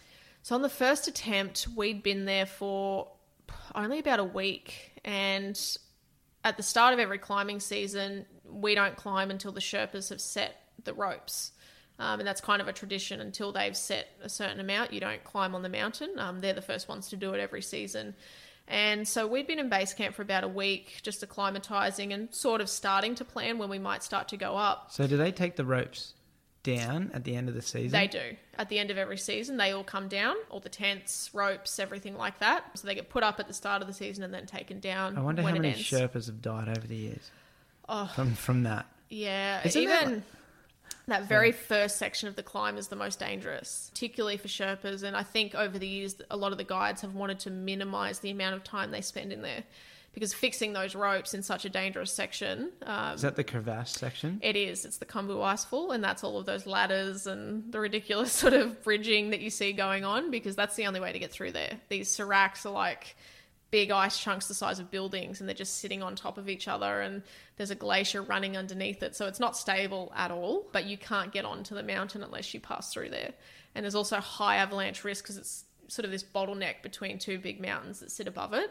So yeah, no climber likes to hang out in there for too long. And actually this particular season, yeah, we'd been there about a week, and I remember being in base camp, and I was walking down to the mess tent for breakfast in our camp, and one of the Sherpas was going, oh, avalanche, and that's pretty common in base camp. You hear them throughout the night, like you're literally camping on a glacier that's moving and shifting slowly over the course of the season. So you get used to all these noises and avalanches, but you're kind of used to the fact that they're far away. And he seemed really freaked out about it. And so I remember thinking, oh, like maybe something's happened. And there was a giant avalanche. One of those big serac dropped in the icefall and killed, we didn't know it at the time, but 16 Sherpas. in one hit. Wow, that's huge. Huge, yeah. So it was the biggest accident in Everest's history. So my And first you were time on there. Everest, first week being there, you know, sort of getting psyched up to get ready to climb. Did that change the vibe? Oh, immediately. Yeah. And it's just, I remember it unfolding that morning. And like I said, our head Sherpa was on the radio and I was walking down in the mess tent. And this is like 6:30 in the morning. And I was one of the first climbers up. So I was just going to head down to our main mess tent. And he sort of grabbed me and went, oh, avalanche, avalanche. And at first I went, oh, okay, because it was quite normal to hear avalanches. And then it started to unfold as the day went on, where they said, oh, we think some climbers have been killed. And I just remember thinking, oh, God, hope that's not true. And, you know, the number just kept rising throughout the day. We kept getting radio reports that, you know, oh, we think a couple of climbers have been killed. And then literally as the hours went by, it was 3, 4, 5, 6, 7, and it just kept going up. And then we heard all these helicopters coming in to try and, you know, evacuate people. And it just became like an emergency scene straight away. Did you know any of those Sherpas that you met? Or even your Sherpa guide? Was it their friends, family? They were, well, they're all related pretty much. So it hit very close to home. And yeah, they knew them. And we also were good friends with some of the teams who got hit the hardest. So I'm pretty sure Alpine Ascents got hit the hardest. They lost a lot of their Sherpas. And I know in even some of the documentary footage that went on, just how devastated one of their leaders was, who we sort of knew in base camp. Yeah, so I couldn't believe it. It felt like a scene out of a movie because, you know, we were just living normal life in base camp and everything was going to plan, and then in one hit that happened. And we just didn't realise how big it was at the time because we heard avalanche and then, yeah, the number just kept going up. Did that put in perspective for you what climbing Everest was? Yeah, big time. That because I anything knew like that that could happen, but yeah, of that magnitude. Why were you willing to take that risk? You know, it's interesting. I think for me, so much of my identity at that time was tied up in what I was doing. I think that's a big part of it. I definitely had something that I wanted to prove to myself. And for me, it was almost this promise to, you know, my younger self that I was going to live up to the expectations that I had. So it's obviously a very hard thing for someone outside of that, seeing the risk to understand. Were you willing I just accepted them when I went into it. Were you willing to die for it? If it came to that, yeah. I was willing to. I wasn't willing to make stupid decisions on the mountain and, you know, knowingly walk into it. But I think the very fact that you even walk into the Khumbu Icefall, as you know, you might not. You just know you might not come out of it. And we had this conversation before this podcast that it seems reckless, but it isn't, because that's life and that's living.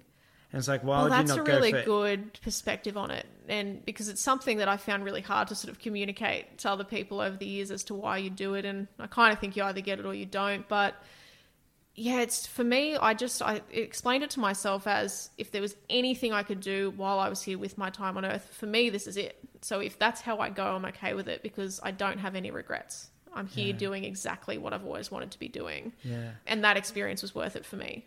Yeah. I've got a mate, and he's going to know who he is when I tell his story, but I love you. And so, but he won't surf like dusk, dawn, you know, because of sharks. And, you know, the surf will be firing and pumping, and he's like, oh, no, I'm not going out. It's more shark risk. And like, I'm like, dude, like, you know, I don't know, each to their own, but it's just like, you know, everything in life is going to have a risk. But if you like, and it's calculated risk, everything in life is calculated risk. But if you just don't do anything out of that fear of that risk, you know, like, I'm happily, and I've had conversations with my mum about this. It's just like, you know, I'm going for it. Like, it's like, yeah, I'm not gonna go out there and do something stupid, be like, oh, this rope looks like it's about to break, so I'm gonna, you know, climb off the edge of this cliff. It's like, no, it's like, you know, but I'm like, I'm not going to not do something out of that fear. Absolutely. You know what I mean? And that was the same for me. I would prefer to confront fear. And I think that's a part of life. If you're really living and you're going to grow into the person that you could be, I think you have to confront it to some degree, particularly if it does mean something to you like it did for me. But the way I've explained it, even to sort of friends of mine, in that is, you know, for me, 2 months on Everest, I feel like I've grown more than I could in 3 years back home. Like, it's just that environment. everything's high pressure, but it also brings out the best in you, and it's more fulfilling for me every single day. I'm getting more out of every day, and it feels like I'm actually living. How do you approach fear? For me, I try and break it down and work through it logically as well. I try and understand where it's coming from. And for me, I do prefer to sort of confront it and try and understand it, as opposed to shy away from it or immediately go, this is something I need to fear. Just being afraid in and of itself. I think having done Kokoda and some of those experiences sort of gave me that on a micro level. You know, you're afraid of failing, of course. You're afraid that people are right. You're not going to be able to do this. I had gotten used to that feeling of walking into it and it sort of paying off and giving me far more than if I shied away from it. Do you know the Ben Howard lyric? We live our lives in the confines of fear. I hadn't heard that one. Think about that for a second. We live our lives in the confines of fear. Yeah. You know what I mean? Like we literally, everything that we do in life, allow ourselves to do or don't allow ourselves to do, is all about fear. Yeah. You know what I mean? Yeah. And I think about that a lot, like just with everything and anything like we're going to do, like we want to do. It's just like the only things I don't do or allow myself to do is just from fear. Yeah.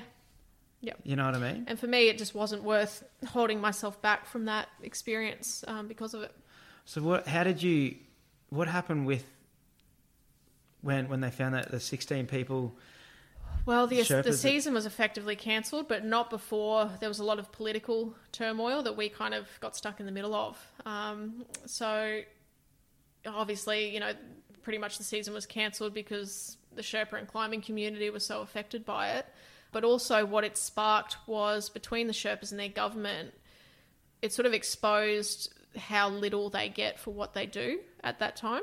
Yeah. So I'm sure it was something ridiculous where when a member, you know, Sherpa dies working in the mountains, their payout was like $500 for their whole family, and usually they're the only ones working. They're the breadwinner, you know, so the family has nothing, and they're given this tiny little payout that barely pays the funeral costs. So that sort of created this political spark where the Sherpas accurately realised, hey, we're the backbone of Everest. You know, the government can't, you know, have the Everest season without us. So we kind of got stuck between them and the government, where it was like they had this list of demands and we're not going anywhere and we're not doing anything until those demands are met. And it was pretty clear that wasn't going to happen this year. And I think with everything, people probably didn't want to climb anyway. So we kind of got stuck in base camp for a few weeks, and like members of the government flew into base camp. They're on oxygen just to try and have these like meetings with the Sherpas to try and smooth things down. And it was a bit concerning because people were getting quite violent.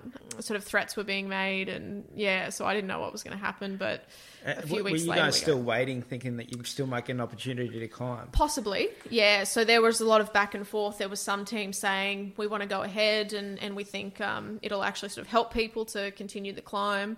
And obviously, just, you know, the government wanted to run it with the finances that they earned from Everest and all that sort of thing. And the Sherpa said, we're not going anywhere. And some of them wanted to climb. But yeah, it was starting to get pretty dicey between them and their government. And we just sort of went, you know what, we'll support whatever you guys want to do. But there was this sort of hope for about 3 weeks sort of hanging there of like, are we going to climb or are we not? And then in the end, we went, yeah, let's head back down. So what was it like that day you just pulled the pin? Was it just by that time were you done waiting? Were you like, all right? A bit of both. So we were done waiting, and we sort of knew even if we were able to climb at this point, we're not going to have the time to acclimatise before a summit push. We would have had to have been climbing at this point. And we sort of tried to keep active and acclimatise a little bit around the area with hikes and that, but we just knew, yeah, we're not going to get the time to be ready for a summit push. And also some of the bigger teams were pulling out. And that means a lot of your rope support, a lot of your Sherpa support that helps set up the mountain every year was slowly pulling out. So we just knew once they're gone, we kind of, as a small team, we're not prepared for a smaller ascent, so we pretty much have to go. Which should start like affecting your mental state too, like your mental... It does, because I knew I'm not going to let my guard down and sort of mentally switch off until I'm absolutely told we're done. Yeah. Because what if you prepare to go home and they're like, oh no, we're climbing now. So do you find with such a high risk environment that people really have each other's backs? I think they do. Yeah. And I think it can be a bit challenging on Everest because it's not a team dynamic where you always know your team before you go. But I do think under pressure, people do have each other's backs, and our team certainly did. Yeah. Were you scared? Like, okay, when the pin got pulled, and then you're like, okay, I'm on my way home. For you, was it like, okay, that's my dream done?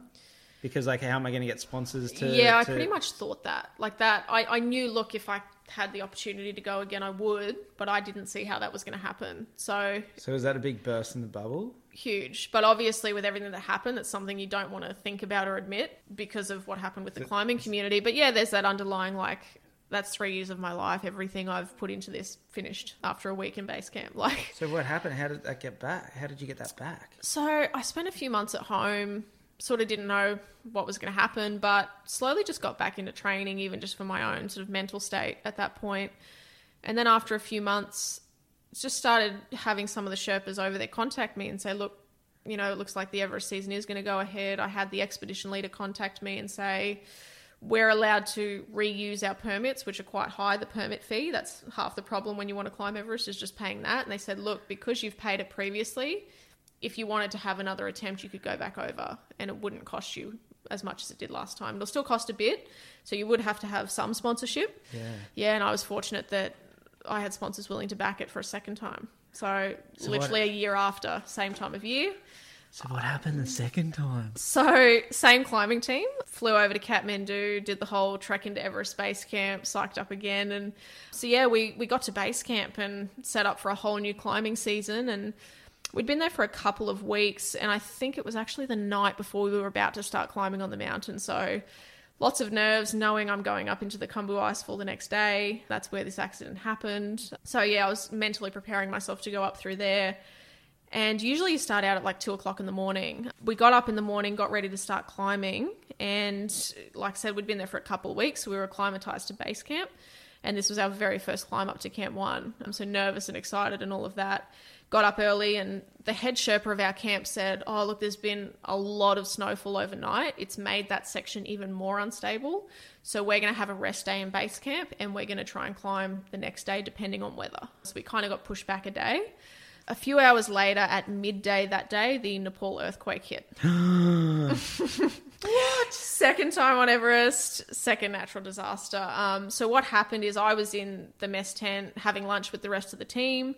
That had just finished, and I went back to my personal tent in base camp, just my small little one-person tent. Yeah, I was just sort of reading, and then I felt the ground shake. And it took a minute to process what it was, because typically in base camp, like, that's the safest place on Everest. That's usually where nothing really happens. And so you feel like you can let your guard down unless you're climbing. And so, yeah, it took a minute to sort of go, what was that? And I could hear this noise out the back of my tent. And I unzipped and I looked out at it, and this huge avalanche. That earthquake had caused all the mountains around base camp to trigger a massive avalanche.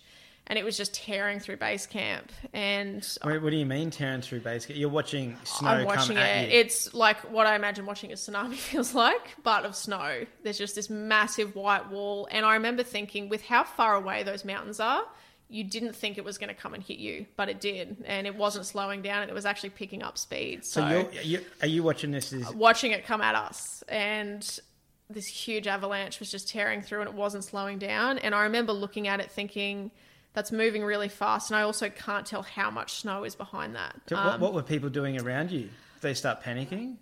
Sort of. Well, I actually couldn't see them because I was isolated in my own tent. So I assume most people might have still been in the mess tent, and then some might have also been in their personal tents. So I actually didn't know after I left after lunch, and we all went back to our own tents. So I was just in there, and I saw this huge thing coming at us, and I realised it's not slowing down. And I had about 3 seconds before it hit us to react to that. So straight into like reaction mode when I saw it.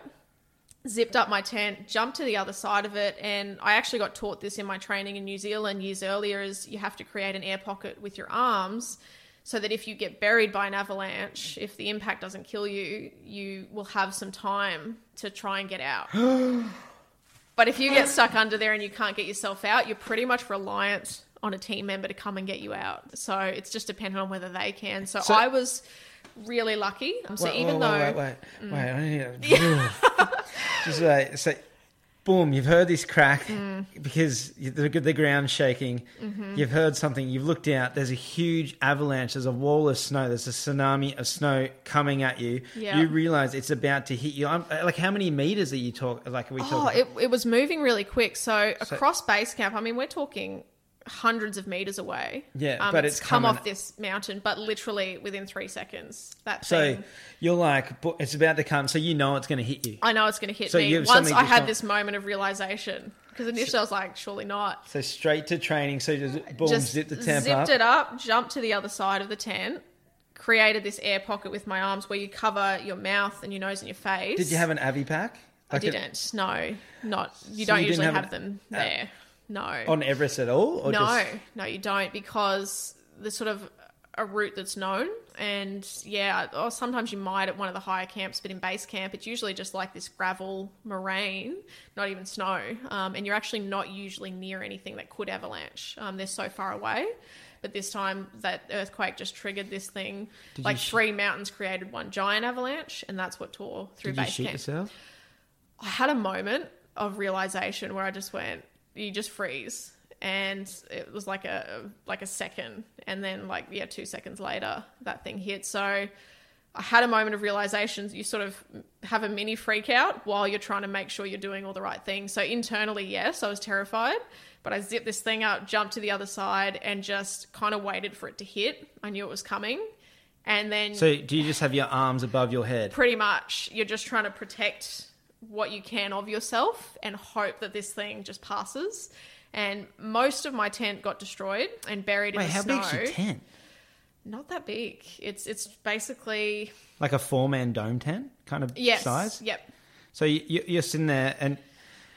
Okay, what was it like when it first hit? Do you remember the exact little moments? Can you go through those? So I felt the impact of it. So there was an initial hit, which fortunately wasn't, enough to sort of hurt me, but it did knock me over. And then I could just feel the snow getting heavier and heavier and heavier. And I thought, I'm actually getting buried here. And there was about a 30-second period where it felt a lot longer, but this thing was just smashing us. And I thought, I don't know how I'm going to get out of my tent. Yeah, and just the weight of it was starting to wear on me. So it's powdery snow. It's not an ice slide avalanche. No, yeah, so it's powdery. So, and that was hard to tell when it was coming at us. It just looked like this wall. And so I thought, I didn't know if the impact of that was going to kill us or not. It just looked that heavy. Because a lot of avalanches it's the ice pack. It's like ice sliding down a... Yep. Oh my God. So we were lucky to just be far enough out of the way that whilst we were still hit, no one was killed in our team. That did happen, obviously, to the camps that were closer to those mountains, sort of toward the back of base camp, but we were closer to the entrance of Everest, and so we got hit by it. But I was very fortunate that the section of my tent I had jumped into was the only part that was still okay. So the fear is if you are buried or you can't get to the zips or you can't use a knife to cut your way out, then you're pretty much reliant on someone else. So I got out of my tent. Wait. Do you mind? I'm just going to... Okay, wait. It's too fucking intense, man.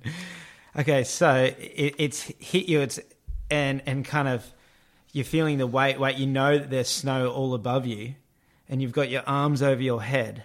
And now, can you still see? Is there an air pocket around you, and part of the tent squashed?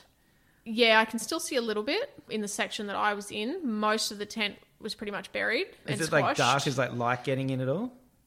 Little bit. Yeah. Because I had jumped to the other side. Yeah. And I'd created an air pocket in there. So there was a little bit of it, but it was mostly dark. But yeah, I was lucky that I was just right next to the zip of the front of the tent. Did you have a and knife that little on you? section. Not at the time, no.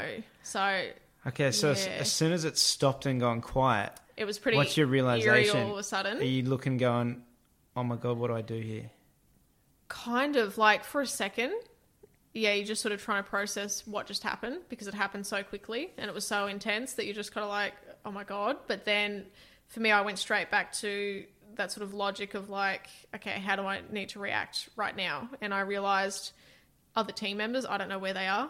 I don't know if they're buried. So they've probably got, if they are, they maybe have a few minutes for us to try and dig them out.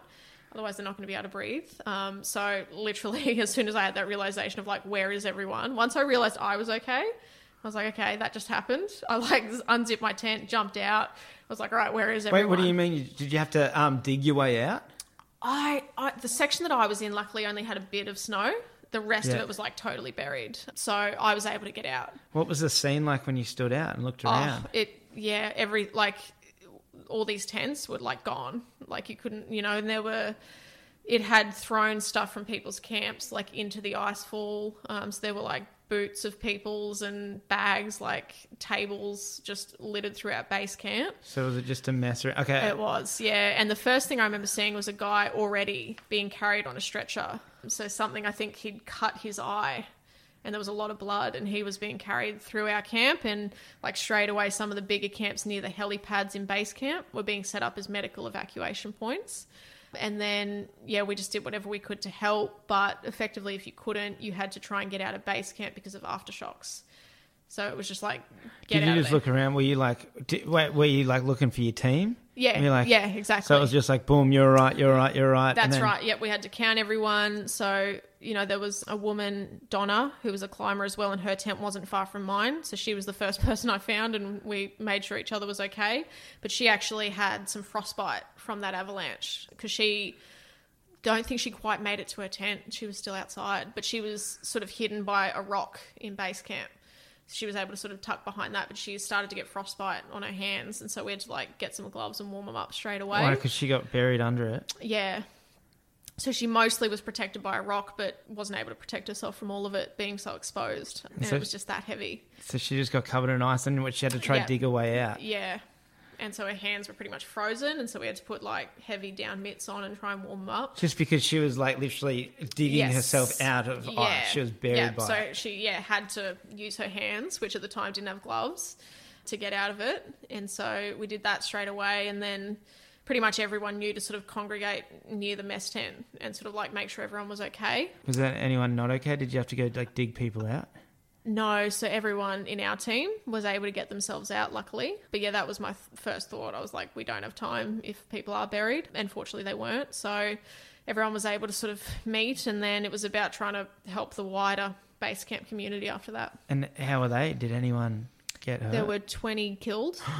One of them a doctor from one of the teams, from one of the US climbing teams. And yeah, so 20 climbers killed in base camp, and about... Like, how far from you? Meters, like, yeah, not that far. So They were just a little bit further up, sort of, 50 to 100 meters up further from us, and that was enough for that heavy impact to hit them. And the ones that, were right further back in base camp, unfortunately, were in the impact zone, and just the weight of that snow, all of these mountains had dumped that on base camp. And so some people got buried in it. Some people were killed by the impact. Were you guys trying to dig them out? When you Yeah. when you looked at okay, our teams are right, but you're looking Yeah. up where it impacted, and you're like, there was tents there before. There's people there. So everyone in base camp was just like scurrying to try and get everyone out. So Were you just wearing beacons like to find you? If No, you're buried? you don't typically wear them on Everest. If you do, it's up higher because avalanches pretty much never happen in base camp. Yeah, So because you're no not one near had them on- anything. It's so- a really wide open space. So what were they just picking random areas, thinking there was a tent here Yes. before to start Yeah. digging? Yeah. Yeah. Oh So my god! just based on knowing where your camp is, so if people knew roughly where their tents were, So they that- had to sort of try and... was there anyone that you knew, like that you'd hung out with that day, or like the? Not personally, no, that had been killed. But there were a lot of injuries as well. About an extra 30 climbers were injured, and that was, just cuts, even from the gear and stuff, just flying in this avalanche. What was that? Was that traumatic? It was, and it's something that more hit me when I got home, because at the time you're just so focused on like, what do we need to do? Because it wasn't over at that point. There were aftershocks, there were more avalanches, there was no real safe place to stay either. So we just kind of had to sit in one of the villages on the trail to Everest Base Camp. And I didn't know if it was going to be weeks before we could get home. And we were hearing reports that the airport was damaged, so we weren't sure we were going to be able to get out. Luckily, I was able to a few weeks later, but...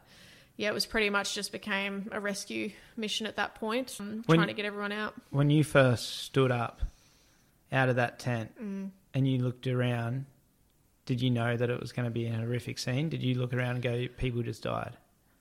Did you know that? I did. I don't think I knew how bad. Yeah, because initially I was just so focused on, okay, where's our team? But then it does occur to you a few seconds later, we're further down. There's camps all around and up there that would have been closer to it. And then for me, seeing that guy, bleeding, coming past in a stretcher, that was like, okay, yeah, I knew then there would be casualties. So with 20 people, is that 20, did they find them? They did, yep. So the bodies were recovered, but 20 were killed, yeah. So they all got dug out? Yep. People hand digging them out? Yep. And initially, a lot of people were told, look, you've got to get down to the nearest tea house, which is about an hour trek down from base camp, which still isn't that safe. But yeah, so unfortunately, like, the bodies did get recovered by certain people, but you couldn't have everyone sitting in base camp because that just put everyone at more risk. So certain teams were allocated to do that. And then the next day, the rest of us would sort of come up and try to recover what we could. Shit. Guessing the vibe was... I couldn't even imagine what it'd be like. Like, what if that was like one of your team members and you got told you better get off the mountain, there's going to be more, and you're like, were you seeing people panic? Were you seeing people trying to dig people out? Or did you get off before that? No, not before that. So it did continue after we left, but there was a bit of that before as well. So we went on our way sort of out, going down to the nearest tea house.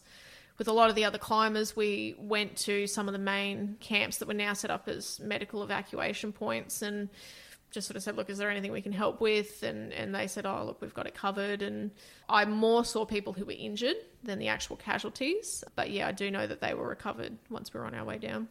When you first got out, did you see people running to try and like dig out their friends? Yeah. Yeah. It was just, there was this like eerie silence as soon as it had hit. And then, yeah, all that chaos of like, you could see people now coming out trying to, recover their camps. And it's quite a distance through base camp though as well. And you are at altitude. So it's hard to, get to other people and do that sort of thing. But yeah, you do the best you can and yeah, try and help recover people. Was there emotions? Like, there were some. Look, for me, I just went straight into logical mode of like, we just need to handle this right now. And you could tell, like, we're not safe. This whole place just feels unstable. But there were a few people in our team that were quite hysterical and we sort of had to try and calm them down. Don't think they were ready for something like that. And I remember, yeah, we sort of grouped together outside the mess tent and a couple of them were just, like, panicking. And we knew, like, yeah, we've got to get them down. Fuck. Yeah. That is just... I'm trying to think of like that happened to me and someone from my team. Like, let's say like you and I are on the mountain and I got up and then you're not next to me anymore and I know you're under that snow. Just the panic of I'll just be trying to dig you out. Yeah. That was my first thought after I went, okay, it's actually stopped. There's almost this moment of disbelief where you're like, is it finished? And then you realise you're okay and then you start freaking out because you're like, where is everyone else? And I hadn't seen whether they were still in the mess tent or whether they were in their tents. And I knew we're only going to have a limited amount of time to potentially bury people out. So fortunately everyone was okay, but they were, yeah, quite traumatised by it. That would have been international news. So what about your friends, family at home? They would have seen that and... At the time, so my family didn't hear it initially until I said something first because I knew they're going to hear about this and I actually didn't know the magnitude of it across the country at the time. I just knew what had happened in base camp and I sat phone back and I remember messaging my parents and saying, look, you're going to hear about this, just so you know, I'm okay, but there's been a massive earthquake and an avalanche over here and you'll start to hear that on the news. I wanted to get to them before they heard it on the news and I did, and then they were reporting back to me what they were seeing and the number was like 1,000 in Nepal dead and then it was jumping to 3,000, 4,000. It got up to about 10,000. What, in the whole greater area? Yeah. So it actually came, the epicenter was Kathmandu and we just got, we were hit by it, but we weren't actually the main area, which we didn't know at the time because we were quite isolated. And I remember thinking Kathmandu is not built for an earthquake. Like, the buildings and just the way they stacked on top of each other. And I just thought that's going to have devastated the country. Yeah, because the earthquake would have devastated, but then that would have set off avalanches around the whole place. Yes. So even people, we really got hit bad in base camp, but I've heard a lot of people who said, I was actually on the trek to Everest base camp just as a trekker, not even a climber, when we were hit by that. And also there were some people who were actually up on the mountain, and because of that earthquake, it had cut off their way to get back down through the Khumbu Icefall. And that made that way too unstable to climb in. So they had to then get helicopter evacuated back to base camp. Which would have been, imagine waiting for the helicopter, Yes. not moving, like... And initially, they had to get to so many areas. There were so many rural areas that needed helicopters that they were sort of told, look, we don't know when you're going to get one. It's not a priority right now to get international climbers down from Everest. We've got all of our local people in these rural areas needing rescues. So they were not ready for an earthquake and didn't have the means to handle it. And luckily, they knew it's going to be pretty bad if you leave international climbers stranded up on Everest. So they came and got them down. But obviously, we were told you're going to have limited resources because it's the whole country that's affected by this. Imagine like just even the frostbite risk that would be happening to those guys And that are running stuck out of food and all of that. So eventually you're going to run out of your stove fuel, and eventually you're going to run out of food if you can't get back down. And they had no way, no one was going to come up and set a line through that, and they had no way of getting back down. So they had to get helicopter evacuated. And I remember getting back to the airport at Kathmandu and seeing all of the country's like military helicopters that they'd contributed to the country to try and help and support. And I was told, look, go to the embassy and the Air Force will fly you home. So I really didn't know before then when we were going to get to go home, because we were sort of stuck on the trail to Everest Base Camp. We couldn't go up because of all the aftershocks. But then also it was a bit of a danger on the trail as well. And I'd been told that the airport was probably destroyed. Luckily, we were able to get out. Yeah. How'd you get out? So it wasn't destroyed, unfortunately, and we were able to fly back. But yeah, there were certain areas of Kathmandu that were quite damaged. What flight did you get? Was it just a normal commercial? It literally was. So I initially thought, okay, my plan is... So when I got back to the airport, there was actually someone from the Australian embassy, and they were checking off, are there any Australians? And I said, yes, I am. And they said, okay, you can go to the embassy and the Air Force will fly you home. They're organising flights, but...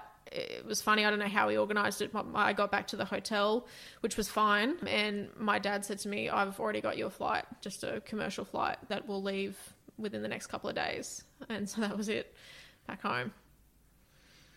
Shit. Yeah. How was... well, okay. Was there... When you said there was people climbing on the mountains, on the mountain... Yep. Was there people that were killed climbing on the mountain? No. So it did trigger an avalanche, but that didn't hit anyone. It was far enough away from the camps that they were actually, in some ways... saw it? Yeah.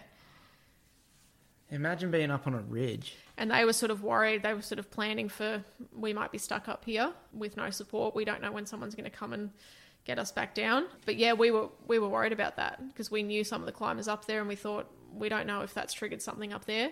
Fortunately, it triggered one avalanche that didn't hit anyone. But yeah, we were worried about that. We didn't know what had happened to them. Luckily, they were able to radio back, but a lot of equipment got destroyed.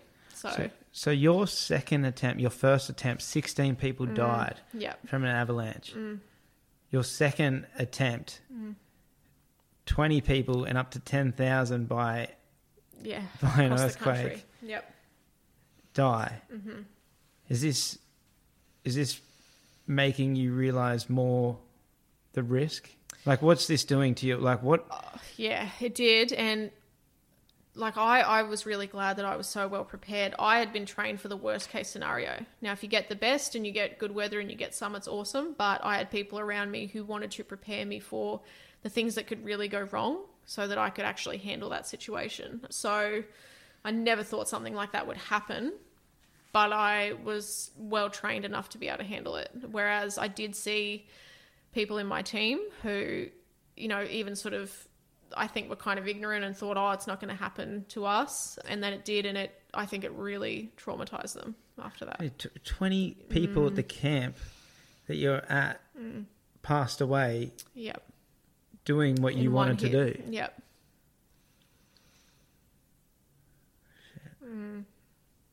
And for me, it was very much a case of, you're just trying to mentally switch on and handle it in the moment. And then sort of when I got home was when you start to process it, and it takes months to sort of go, what just happened there? Yeah. Did that burst your bubble? Was that just like, it did. well, I didn't think Everest was going to happen. Are you spiritual? Like, Not do you feel like really, the universe was but giving you a sign or anything? I didn't in that, no. And I don't know whether that's because of the people I've been around who very much train me for those life and death scenarios and, you know, sort of train me to understand that that's part of that environment. So, you know, but being around the mountains, I think you do become a little bit spiritual. It was never something I was sort of inclined toward, but I do have that feeling when I'm in Nepal and Kathmandu and climbing these big mountains. I think it's hard not to be quite spiritual about them. So it was a really, sort of complicated thing to sort of unpack when I got home. I mean, it's something that I didn't really want to think too hard about Everest in the future, and I had no idea what my future was going to look like after that. So where do you remember the moment when you're like, where it re-sparked the idea when you're like, all right, I'm actually, I'm going to go do it? Months later, and it was coming toward the end of that year, and it was about to start a new year. And I sort of put it on the back burner, and of course I thought one day I'd like to do it. It was sort of when the Sherpas that I'd known contacted me, and there was sort of this spark from them, which I was quite surprised by, because I thought, I mean, this could shut down Everest for a while. Maybe they don't want to climb, you know. So we were totally sort of at the mercy of what was going to happen. And we had to sort of look at, is there going to be more earthquakes and avalanches? Is it even worth trying? But yeah, it was the Sherpas contacting, and one of them said, we really want a positive climbing season on Everest. And we think after the last couple of years that can happen. And so that sort of sparked the idea, but, you know, I started to get back into my training and my pack walks again, more just to sort of for myself mentally after going through those things. For me, it was like a way to reset and sort of get it out. So I was training pretty hard just for that purpose. And did the Sherpas say, did they say that cost was it going to be the same again? They were going to be like, you've already paid. Again, I think that's a factor of it because they do charge so much for Everest. The government also wanted to incentivize people to come back because a lot of people were like me. They'd been there for the 2 seasons and hadn't got that chance. So, and for a lot of people, it's a lifetime dream. They've spent years saving up for it. Some didn't return, but they did say again, you can reuse your permit because of what happened. But were you thinking, like, even though you're training and that, were you thinking like that could be me next time? Yeah, definitely was. After those 2 situations, it wasn't an easy decision to come to. I had to really weigh up, is it worth that risk? Because that's very real now. I've seen it in the flesh, what it's like. Yeah, and these are some of the best climbers in the world, and they just wrong place, wrong time. It isn't a... Yeah. Literally, if my campsite had been placed differently, you know, I could have been one of those 20 people easily. Yeah, it isn't a... This won't happen to me scenario. No, anymore. And I certainly didn't feel that. Very much could happen. Yeah, so I had to really weigh it up, and there was just something in me that didn't want to quit on that dream that I'd had for myself. I didn't necessarily know if it would be that particular year. I thought maybe I sit on it for a while, but I had the opportunity to go back. And this is the 3rd year in a row. 3rd year in a row. 3 years back to back. Yeah. How did you feel reapproaching your sponsors and being like, hey guys, I'm going to go again. Can you help me out again? Like, did you...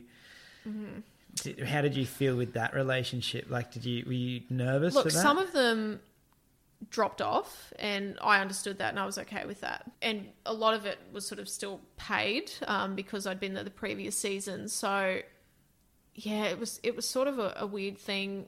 It was mainly Mountain Designs, and I was actually quite surprised that they still wanted to back it with everything that had happened. But they said...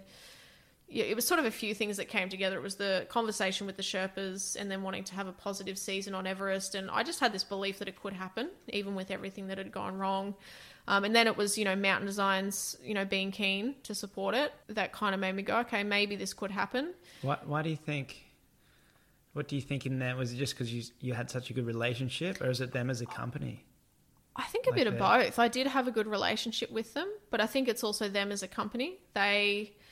You know, at the end of the day, they're a business, but they have supported, you know, all the original expeditions that Australians had to Everest and these other mountains. And there definitely is an authenticity for them to their heritage. I think they just have always supported these Australians who have gone, I have this big dream, and they've gone and done it and put up some of the most impressive ascents of mountains in the world. So I think they've actually kept an element of that.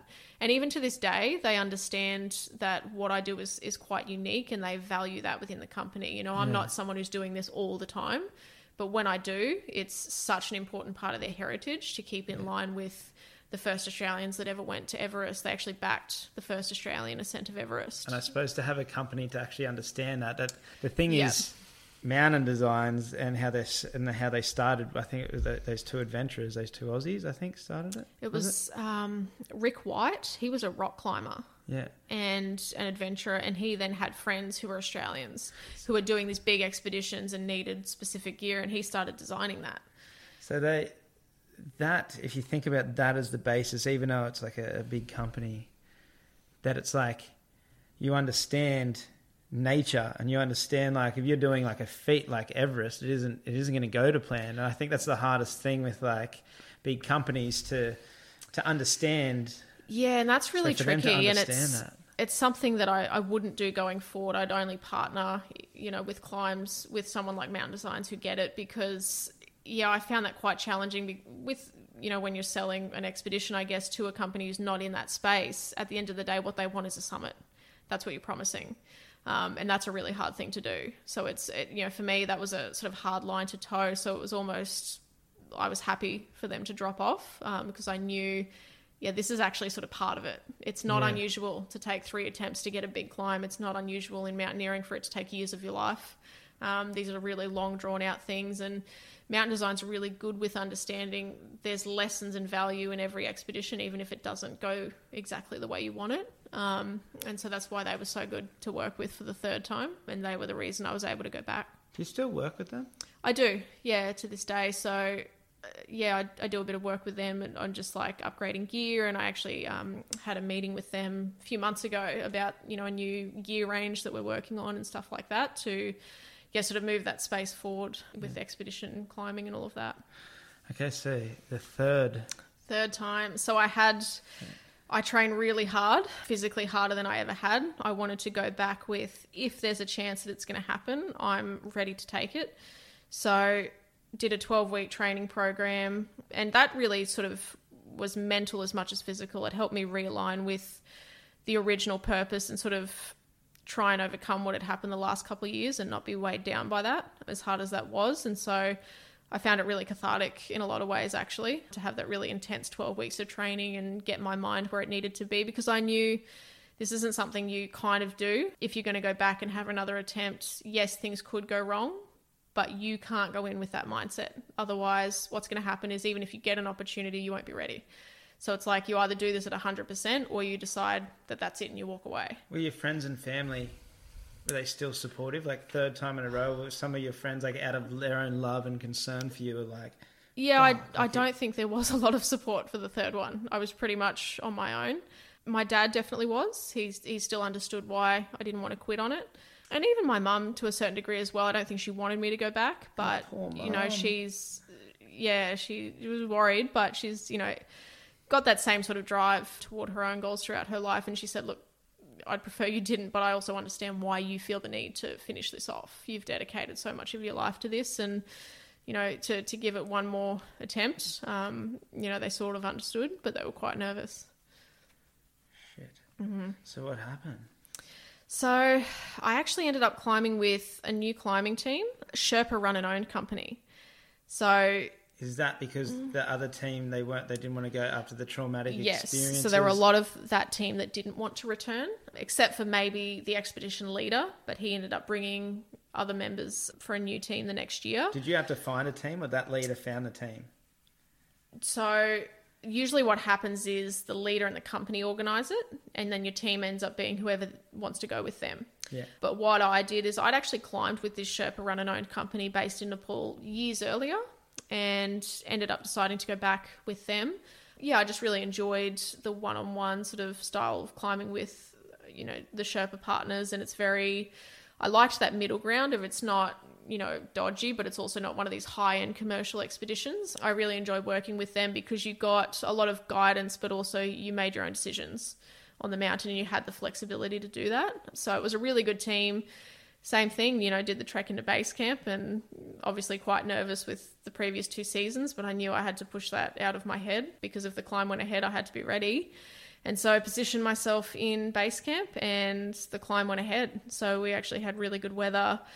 And I remember that first day climbing up through the Khumbu Icefall and huge excitement of I've been staring at this icefall for years. I've sat at the base of it. I lived here. And yet I've never been up into it. And so now I was walking up into it and it was incredibly surreal. But yeah, quite nerve-wracking as well. But was it scary? Was it scary? Do you reckon? The magnitude of it, you don't realise it until you're in it. Because you can see it from a distance and it looks like all these chunks of ice. But it's so big and so long. And you spend hours just climbing up through these crevasses. Do you reckon...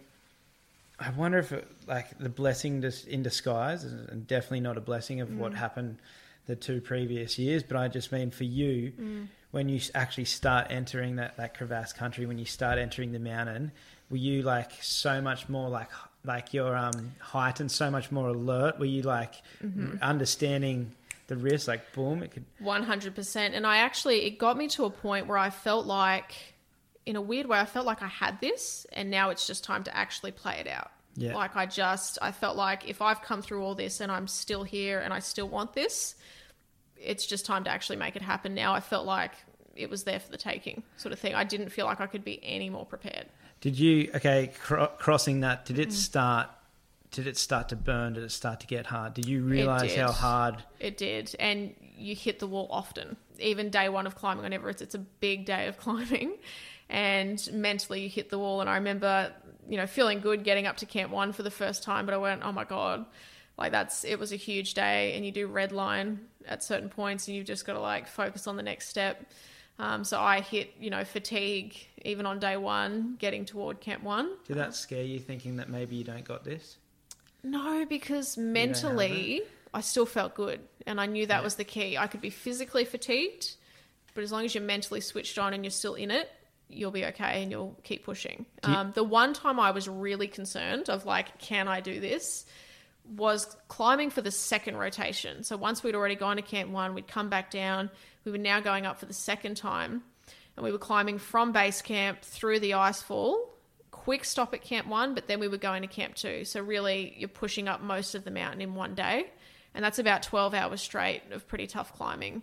And it's also just the emotional toll of knowing you've got to go up through the icefall in pitch black and the risks of that. And I think that fatigues you quite quickly as well.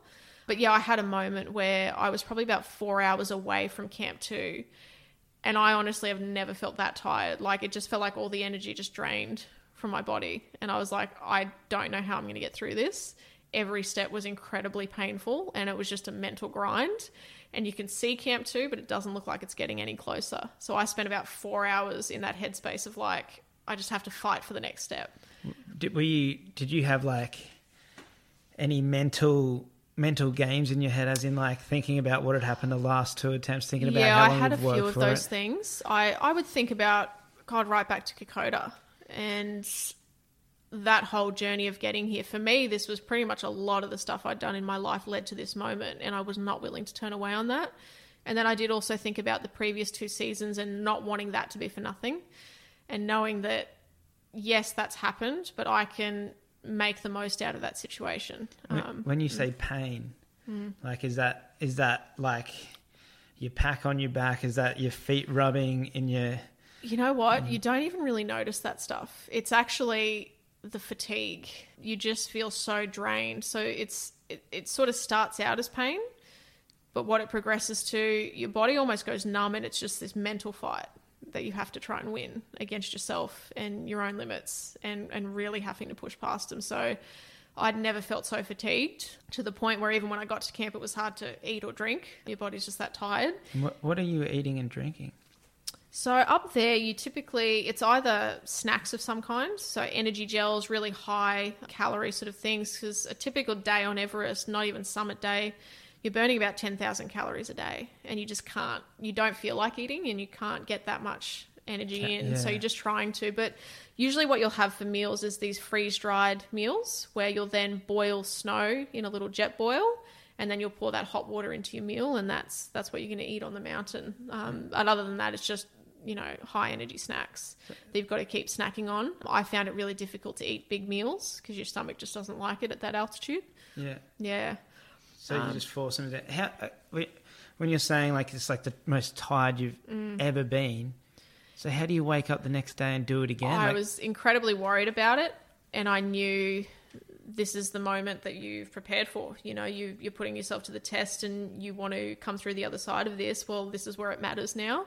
But I remember thinking, I don't know how I'm going to get enough recovery through the night to get up and climb the next day. But you know what? I came good. It's a mental thing. And it's not like you're sleeping in like a nice warm bed. No, you're like in your tent and it's freezing. Minus 40 sleeping bag. And that's the hardest part. It's the mental game, you know, of like almost embracing that discomfort. And that's it. Just understanding in that environment you're going to be exposed, and just being willing to do that and to learn about yourself in the process. I think you've got to find something in that you gain something from. So knowing what the human body is capable of and how much discomfort it can go through and still be fine and still thrive, still do these things.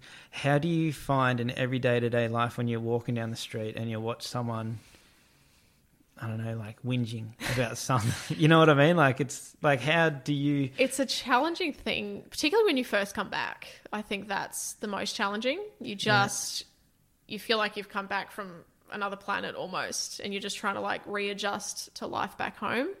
It is difficult, but I think over time you just gain an understanding of like, they just haven't had that experience. They haven't had that depth where they've really gotten to know themselves. And, you know, a lot of people in modern society haven't. And I think you just get used to those different worlds almost. Yeah. We'll jump back to the mountain in a sec, but I just want to ask you, coming back to like real life, body recovery. Yeah. Like, did you push yourself to such a limit that your body was just like mentally, physically, like... Yeah, I remember getting back to base camp, and it's funny how once you mentally relax, I found that I realized how sick I was. So I got really sick. I couldn't keep anything down. Like, I'd lost all my muscle, and I was just so scrawny, and I lost so much weight, and then I actually couldn't keep any food down over the next couple of weeks. So it was really hard to put that weight back on, and your body just doesn't feel like it. So when you're at altitude, it is slowly shutting down. That'd be adrenal fatigue too? Yeah, it would. That's funny. I can only, when I did the thing in Iceland, in the mountains, it was like 10 days. I was so sick, and I was in bed for I went to Sweden kind of after it. I've never been so sick in my life. I just couldn't get better. My body was just so wrecked, and it was just that. Yeah, and the only way I can relate to that is that you're in such adrenal mode that you're running so high off adrenaline. It's like you're saying, you're not feeling your body. It's your mind. Your mind's just pushing your body on. Particularly by the time you get up to the upper sections of the climb, you are totally running on adrenaline. And so when you get back to base camp, that all dumps basically, and you actually feel how sick and how tired you are. And I couldn't keep any food down, and it was actually hard to trek out because I was so weak. So that next day you've woken up and you're actually feeling better. And so it was a bit of a challenge initially leaving that camp to go to the next one.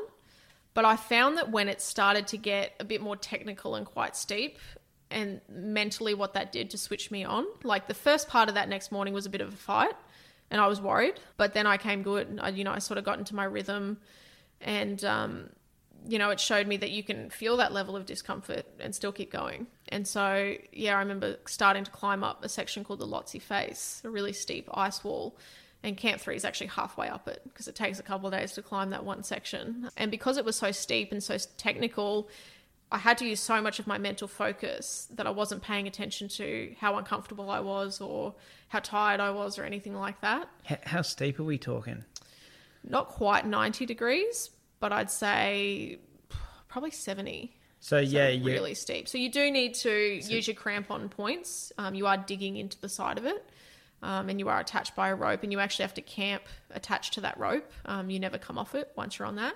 So are you sleeping in a tent that's anchored into an ice wall? Yes, and it's actually on a slant, so it's quite an uncomfortable campsite because that tent has to be dug into the side of the ice wall and anchored in, and we're camping on that. If you slip,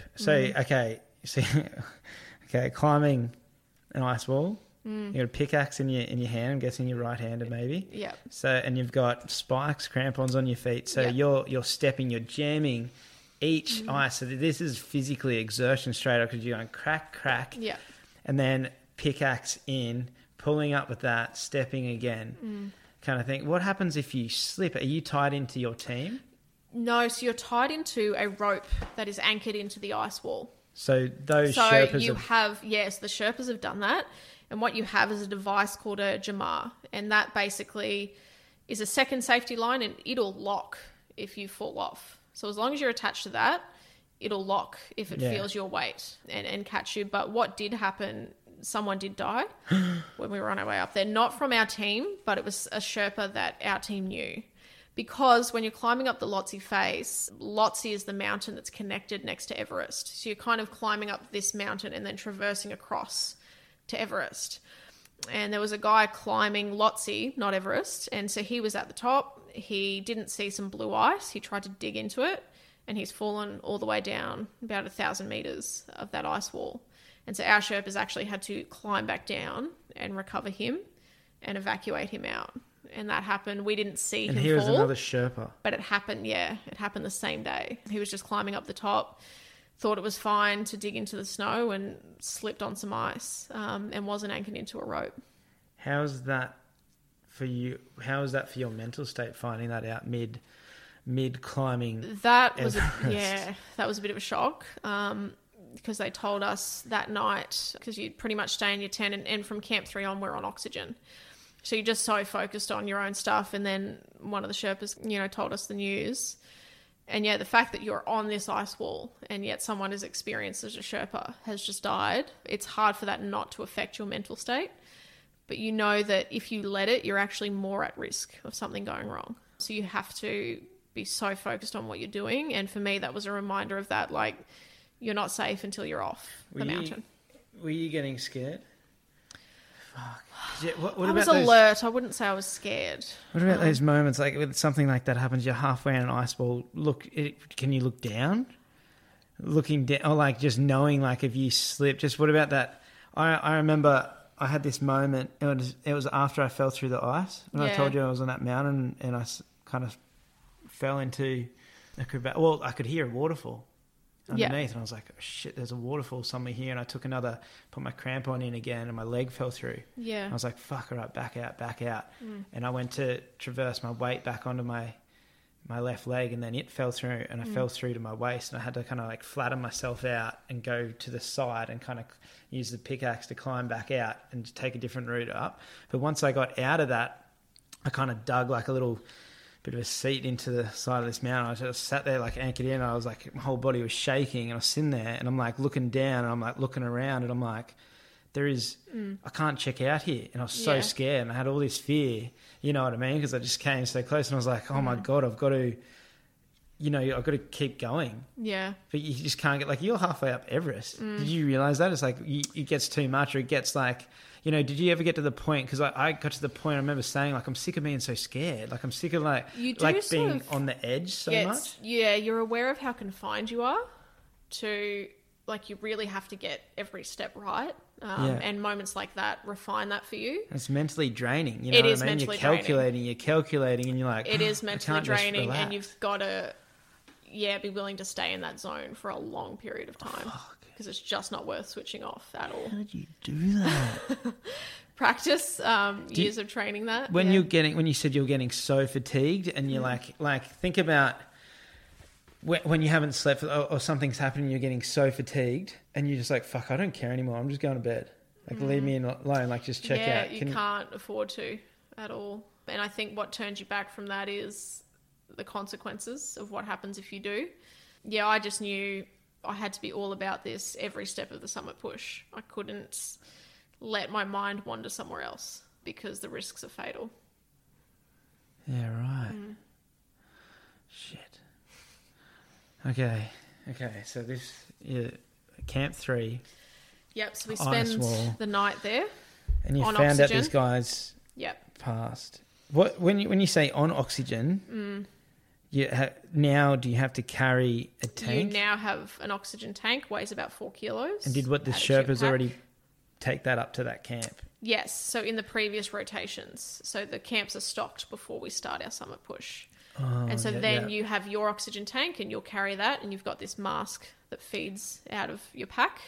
How long will that oxygen tank last for? So you've got about 3 for a 2-day period, because you start quite low. You'll start, because they can't stock endless amounts of oxygen, you can only be on so much. So we start on like half a litre a minute, and we're told the rates that we have to be on and all that sort of thing. You look over that in base camp. You're given a chart and says don't exceed this at this camp so that you don't run out of oxygen. Yeah.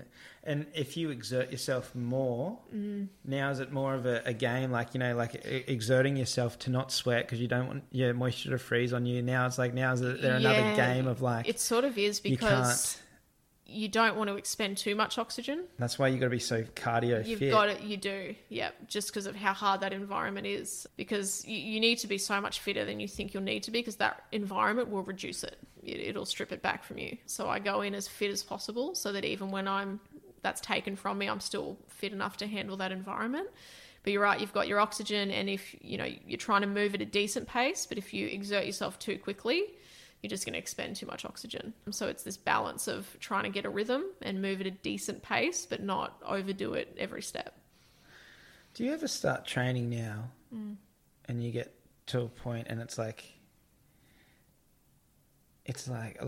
I was the other day, because I can't do too much cardio right now with my knee. Well, I use that as an excuse, but when I get to this point, I was like, I feel like bad. I'm like, fuck, I was so much fitter. Like I could do this. Is that now? Do you find it? Sort of like that. But I think what I've realized since then is you do have these moments of peaks, and there's so much that has to come together. And that includes the pressure of it. Like you will rise to what you're doing. Yeah. It's kind of twofold though. There's a quote that I love that says, you'll sink to your level of training. So I've kind of used both, where I do think you sink to your level of training.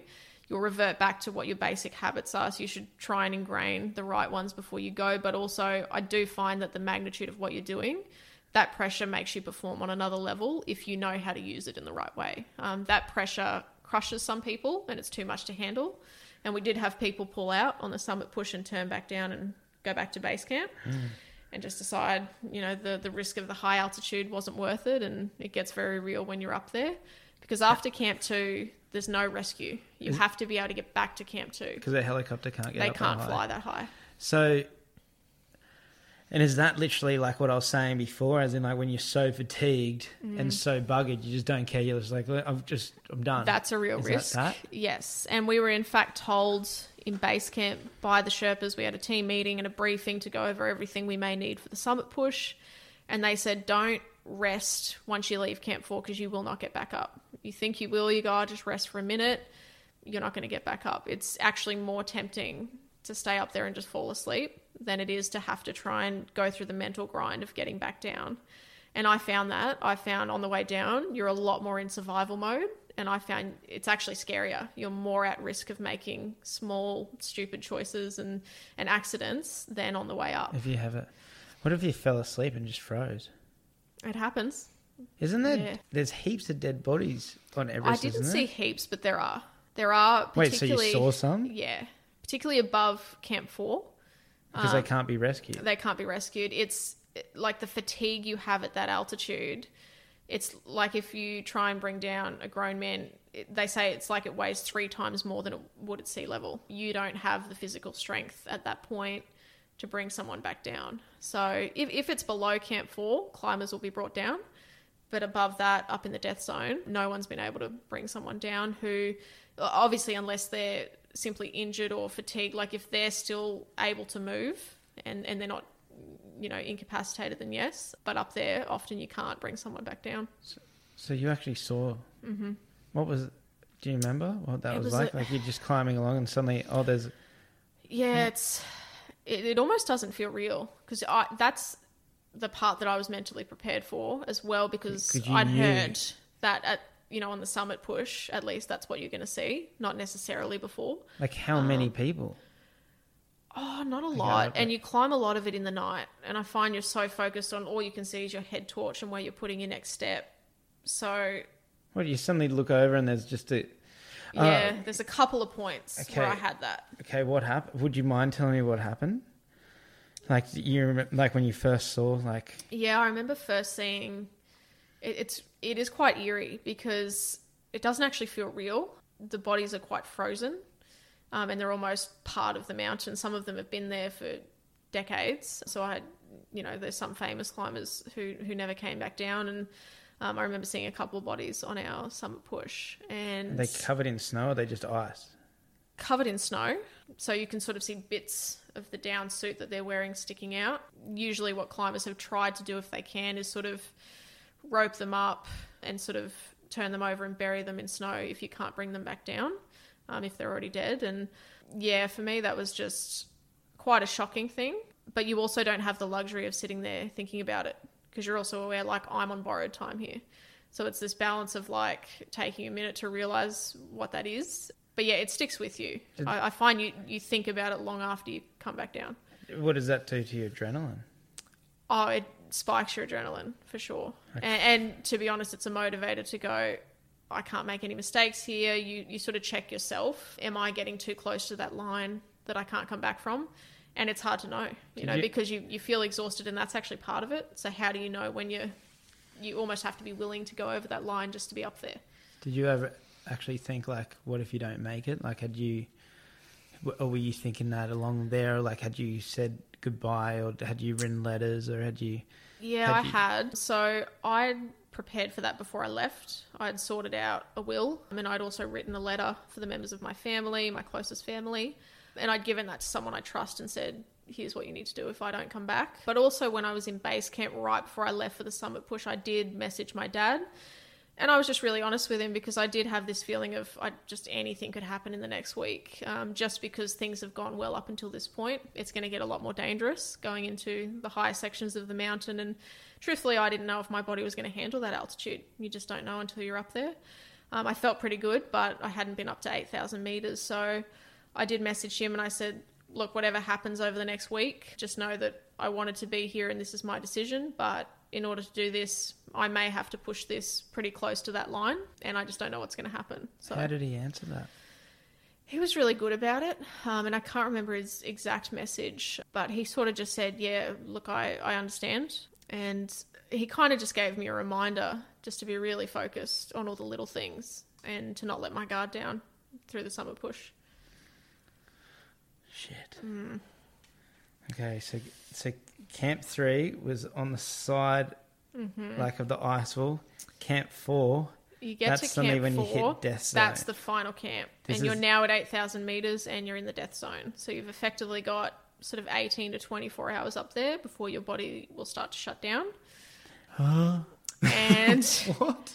Yeah. No, so your body's constantly deteriorating because of the lack of oxygen. So we got there and I remember I wasn't sure we were going to get to go because we were hearing different reports about weather not being good enough, and we'd heard that for a couple of days, and I just had to push that out of my head and go, I'll get as far as I can. And then I got the news that we're going to leave tonight for the summit. And a lot of adrenaline. Are they just finding out from radios? Yes. Just so radio comms go from base camp to Camp 2, and then Camp 2 feeds it up to wherever we're at, and we have radios. Okay, so when you hit that altitude, that's when you say why you're on borrowed time, because you only have like so long until your body can handle it. Is that why, do you reckon, a lot of people have died as well up there in the death zone because they've spent too long trying to climb, or weather's come in and they've gotten stuck? Exactly those two things, and it's so easy to lose track of time up there. Your version of time and even distance is really distorted. You think, oh, that's right there, and it's 3 hours away. It takes you that long to get through just a short section of climbing because of how fatigued you are. So... And also because just like, and we talked about it earlier, of like being at high altitude, how slow you move and how slow everything is and how hard everything is. You feel like you're giving maximum effort, but you're literally like step, like that's as fast as you can go, is that sort of tempo. And I remember saying to myself, like, I remember the nerves of leaving Camp 4, because I remember thinking, if something happens up here, the odds of rescue...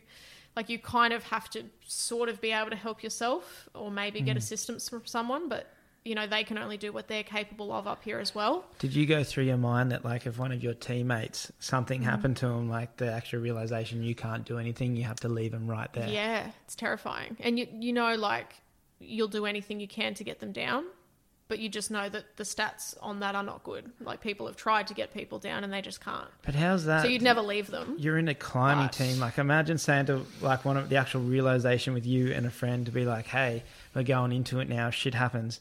I literally can't do anything. Like, I can't Yeah, say, like, I'm going to help what I can, but I can't because and having that realization. Imagine, like, something happening and, like, imagine that moment of actually having to leave. You're like, fuck.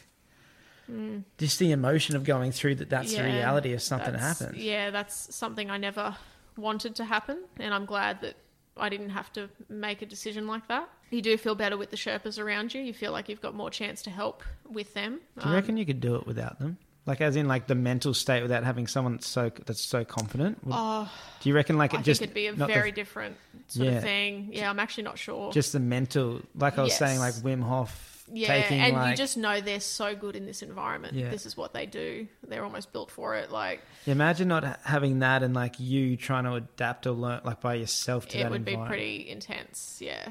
Is there much of a view? There is, yeah, particularly on Summit Day, yeah, because you climb up to a section really steep and you get to a point called the balcony. And from there, you're just on this ridge line and it's an amazing view. Like, you feel like you're actually climbing up in the stars. But you climb on this ridge line and it's just got this massive drop on either side of Tibet and Nepal and you're literally climbing on the border. But you've just got the tiniest bit of section to climb on. But yeah, you're well above the clouds. Is it scary? Like, it is. Scared of you're heights? that high up. Like... Yeah, but wouldn't a gust of wind be able to blow you off it? You're tied into a rope. You do have your safety line, Yeah. but yes, it could. There's not a lot of room. So if a serious bit of weather came in, you'd be in trouble. And weather in these mountains, it's more, I'm guessing it's more of a higher chance that weather will come in and not let you summit than actually letting you summit. Yeah, like having that's right. good weather. Yeah, and So- I actually didn't think we would get the chance to summit with reports that we might get shut out by weather. And I thought, okay, well, I'll get as far as I can. And it wasn't until I was literally at a point called the South Summit, which is an hour away from the real summit, that I knew I was going to get there. Up until then, I was like, I don't know. Even when I left Camp 4, I thought we could get up to a certain point and get turned back around. We've got a long day ahead of us. And yeah, I was so focused on what I was doing. And I just remember getting to the South Summit. And at that point, I had to change over and do something with my oxygen. And I was just so focused on that. And it was actually my Sherpa climbing partner who went, look, that's the summit. And I was like, oh, like, what, 3 hours? He's like, no, an hour away. I was like, that's what I knew. I was like, I'm going to do it. Like, I'm actually going to get there. Okay. In that last hour, did that get easier or harder? It kind of got easier because it actually dips down a little bit, and also the adrenaline. Yeah, you know. Like, I felt like I actually could have run up there. Yeah, because I had mentally prepared myself for a much longer night. And I thought, you know, we're in for it. We're going to be climbing right through till the next day. Wait. And we were so much quicker than I thought. To this point, was it easier or harder than what you expected it to be? I would say it was easier, as in Like- I was a lot stronger at that point than I would have thought. It was Like really to summit hard. Everest. Yeah. It's one But of the- particularly because we'd had some snowfall, and I think it was my Sherpa partner and I, we were pretty much the first ones up.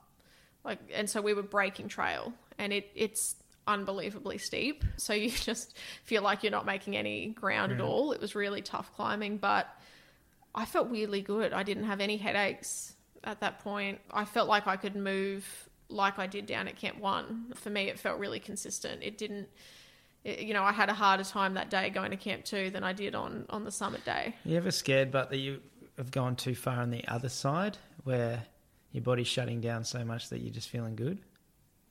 Yeah, Is it? kind of. It's so hard to tell sort of what it is. Yeah, a little bit. You sort of wonder, am I losing You it? almost have to be that mentally strong that even if it's sort of going that way, you can still keep focused and keep your head in the game. So there is a danger where you just might find that limit. Because that's the thing with lack of oxygen to the brain is you start feeling like you're in fairyland and everything's fine. That's a Like, real it's all- danger, and it does happen when climbers get altitude sickness up there, and they just that's often why You know, a lot of the time you'll have your Sherpa who's got a radio, who'll radio back to base camp, and they'll sort of, you know, if they're told, look, I don't think they're doing that well, or they'll sort of monitor you as well so that someone in the lower altitudes can make a call and say, yeah, we're concerned about you, you need to turn around. So you'll get that advice if they think you need to turn back. If you turn around, who goes with you? So the Sherpa that you're climbing with. So as a team, we all just kind of climb as a team in the earlier stages, but when you actually go for the summit push, you get allocated a particular climbing partner. Okay, so you have that a you stick Sherpa with. each. Yes. Do they know the mental? They would obviously be so aware of the mental state. Do they help you? Do they motivate you? Do they push you on? No, not really any of that. They're great in that, like, anything you need. They're like, oh, energy gel, water. Like, they try and monitor your levels and where you're at. But no, it's totally up to you to get up and motivate yourself. And if you go, look, I'm done, they go, okay, you're done. Do they do it so easy compared to you? So yeah, Are you like, what the hell? They can do what takes us 2 days to climb. They'll do that in a few hours. Is that just because they grew up in high altitude? Yeah. So most of them were born at almost 4,000 meters above sea level. So the amount of red blood cells they already have, they still have to acclimatize. And Sherpas have, you know, died because of altitude sickness. It's really rare, but yeah, they just acclimatize so quickly. They could do it like it's nothing. Shit. Yeah. Okay, so that last hour getting to the summit, what was it like knowing? Well, let's say so you're 19. Yeah. At this stage, so this is like 11 years since that first Kokoda track. This is 11 years in the making. Yep. So you get and all this training. And I felt that that whole day. I felt like everything I'd ever done literally comes down to today, and it's so hard to describe that feeling. And I just use that as adrenaline to climb. What did it feel like when you got there? I remember getting past a rock section called the Hillary Step, and that's the final obstacle. And I just, yeah, it felt like living a dream. You had to sort of pinch yourself. I remember taking the last few steps, and it's just, you're actually looking down on some of the highest mountains on the planet, and the clouds are well below you. Yeah, it's just, I remember seeing there's actually some prayer flags, some Nepalese prayer flags on the summit. And once you see those, you know you've made it. Yeah, it was just a really bizarre feeling. It felt like 11 years just came together, pretty much. Fuck, how long did you get to stay up there? Like, does your adrenaline even let you take that in? It does actually. You know what was really weird? I was so focused, adrenaline pumping, and then as soon as I stood on the summit, it was so peaceful. It's like time is standing still. It was a weirdly, like, all you can hear is just your oxygen tank humming, but then everything just kind of seemed to go calm and quiet. And I just took a minute to soak it in and just actually kind of sat there on the summit, just looking around. And then right before we had to leave, I got some photos, but you don't get long up there. I spent 20 minutes and that's quite long. Because the clock's ticking. Yeah, and if you've taken a certain amount of time to get up there, you're now, that cuts in your time to get down.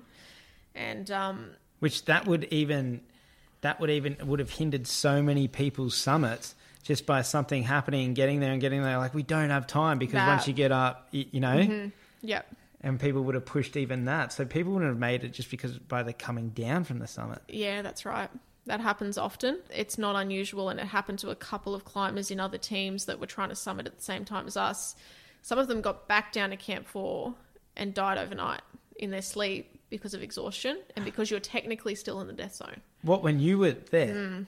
Yeah, so we would wake up the next morning and find out that climbers had died after they'd gotten back down.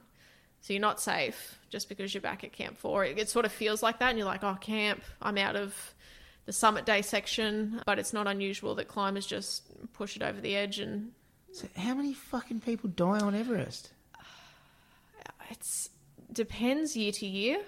Like, typical average number is 10 to 12 in an entire 2-month climbing season.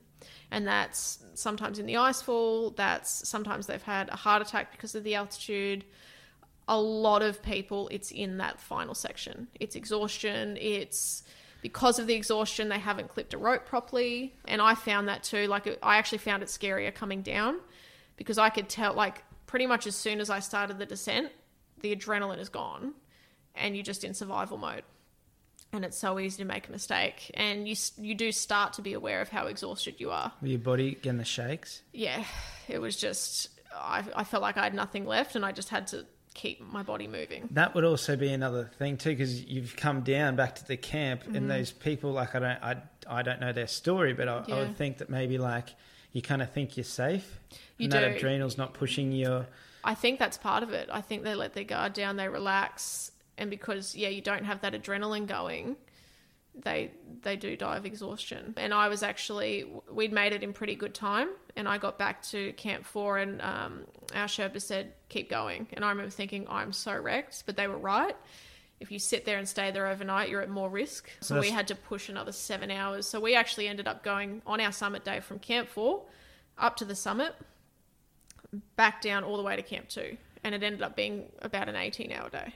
How come those other people's, is that just because they didn't have time? They had to stop Didn't at have your time. fall? So you wouldn't climb through the night. So sometimes you've got no choice but to stay back at Camp 4 if it took you the full day. So even at taking you the full day, the risk of dying at Camp 4 is still less of a risk of climbing at night down. Yeah. Because if they stopped there and then died at Camp 4, because you'd think like, fuck, there's such a risk, and a couple of people pass away, then, like I would think it'd be like, fuck, just try push on through the night. But you're on a mountain. Fuck. Yeah. Do you realise, like, even, like, I'm trying to picture this. Yeah. Like, I'm trying to picture this. And it's like, hard to even communicate it. And really. I'm in the adventure world and I cannot even fathom this. For the people that are home that are listening to this, it's like trying to fathom this.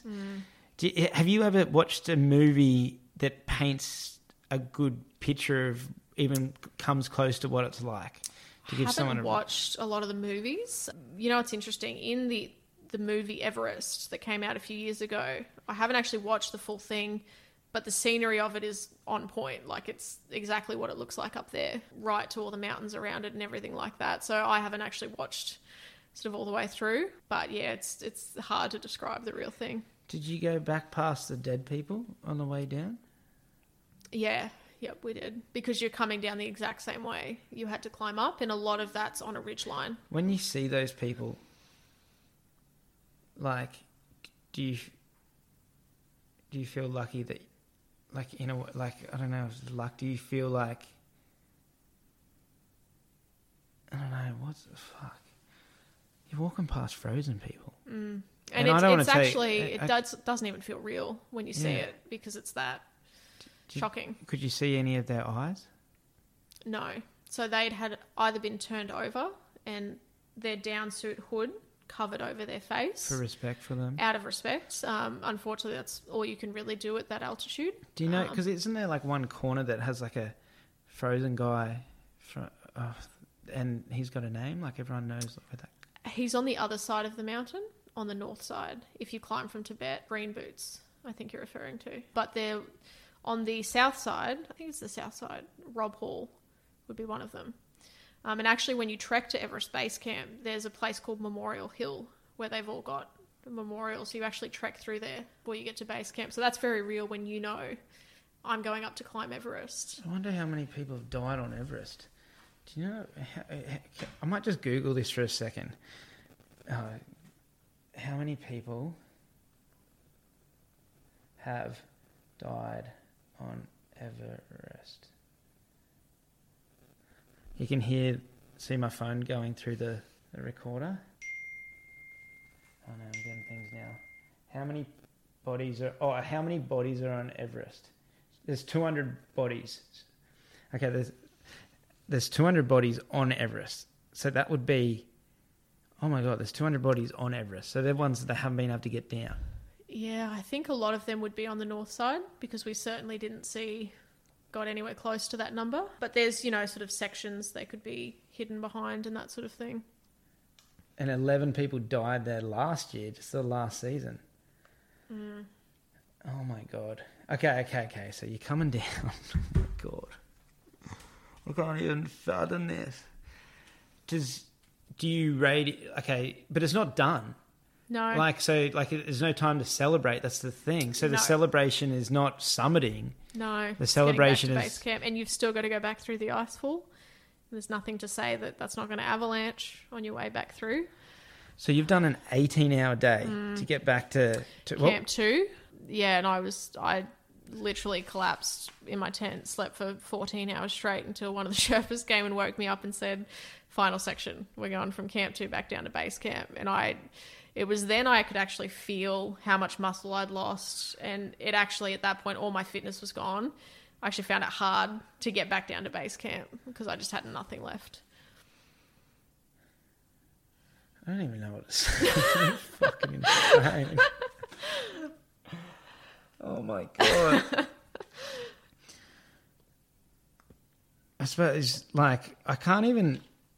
You're trying to have, like, the... You know, like, you've summited. You know, you've made it, and you try... But it's not even... You're only, like, halfway. Exactly. You know what I mean? Now the fatigue, so it's like you can't even enjoy that moment that you've... No, you literally have to take it in while you're there. And then I found as soon as I started taking steps away from it, my mind just switched back to don't make any mistakes. Did you put in your mind, I would think if I was going to do that, my game would be that's the halfway point. Yes, that's like how the I tick viewed point. it. Yeah, that was halfway and no celebration whatsoever until you get back to base camp. And I'd heard mountaineers say that before, the summit is the halfway point. So I really had that attitude going into it. But I actually remember never thinking about the record, but it kind of, there was a moment literally as I started the descent where I realised, and I was the youngest Australian to ever do this. You realise that your name was going to go down in history. Yeah. What? And I enjoyed that for like 5 seconds and then went, all right, back to what you're doing. Yeah. And you can celebrate that when you get back to base camp. So what was that last crevasse section like when your body was so fatigued and you had to climb over ice blocks and stuff? Like, it was tough, and it took any level of mental reserve that I had left. And the motivation was truly just to get back to base camp.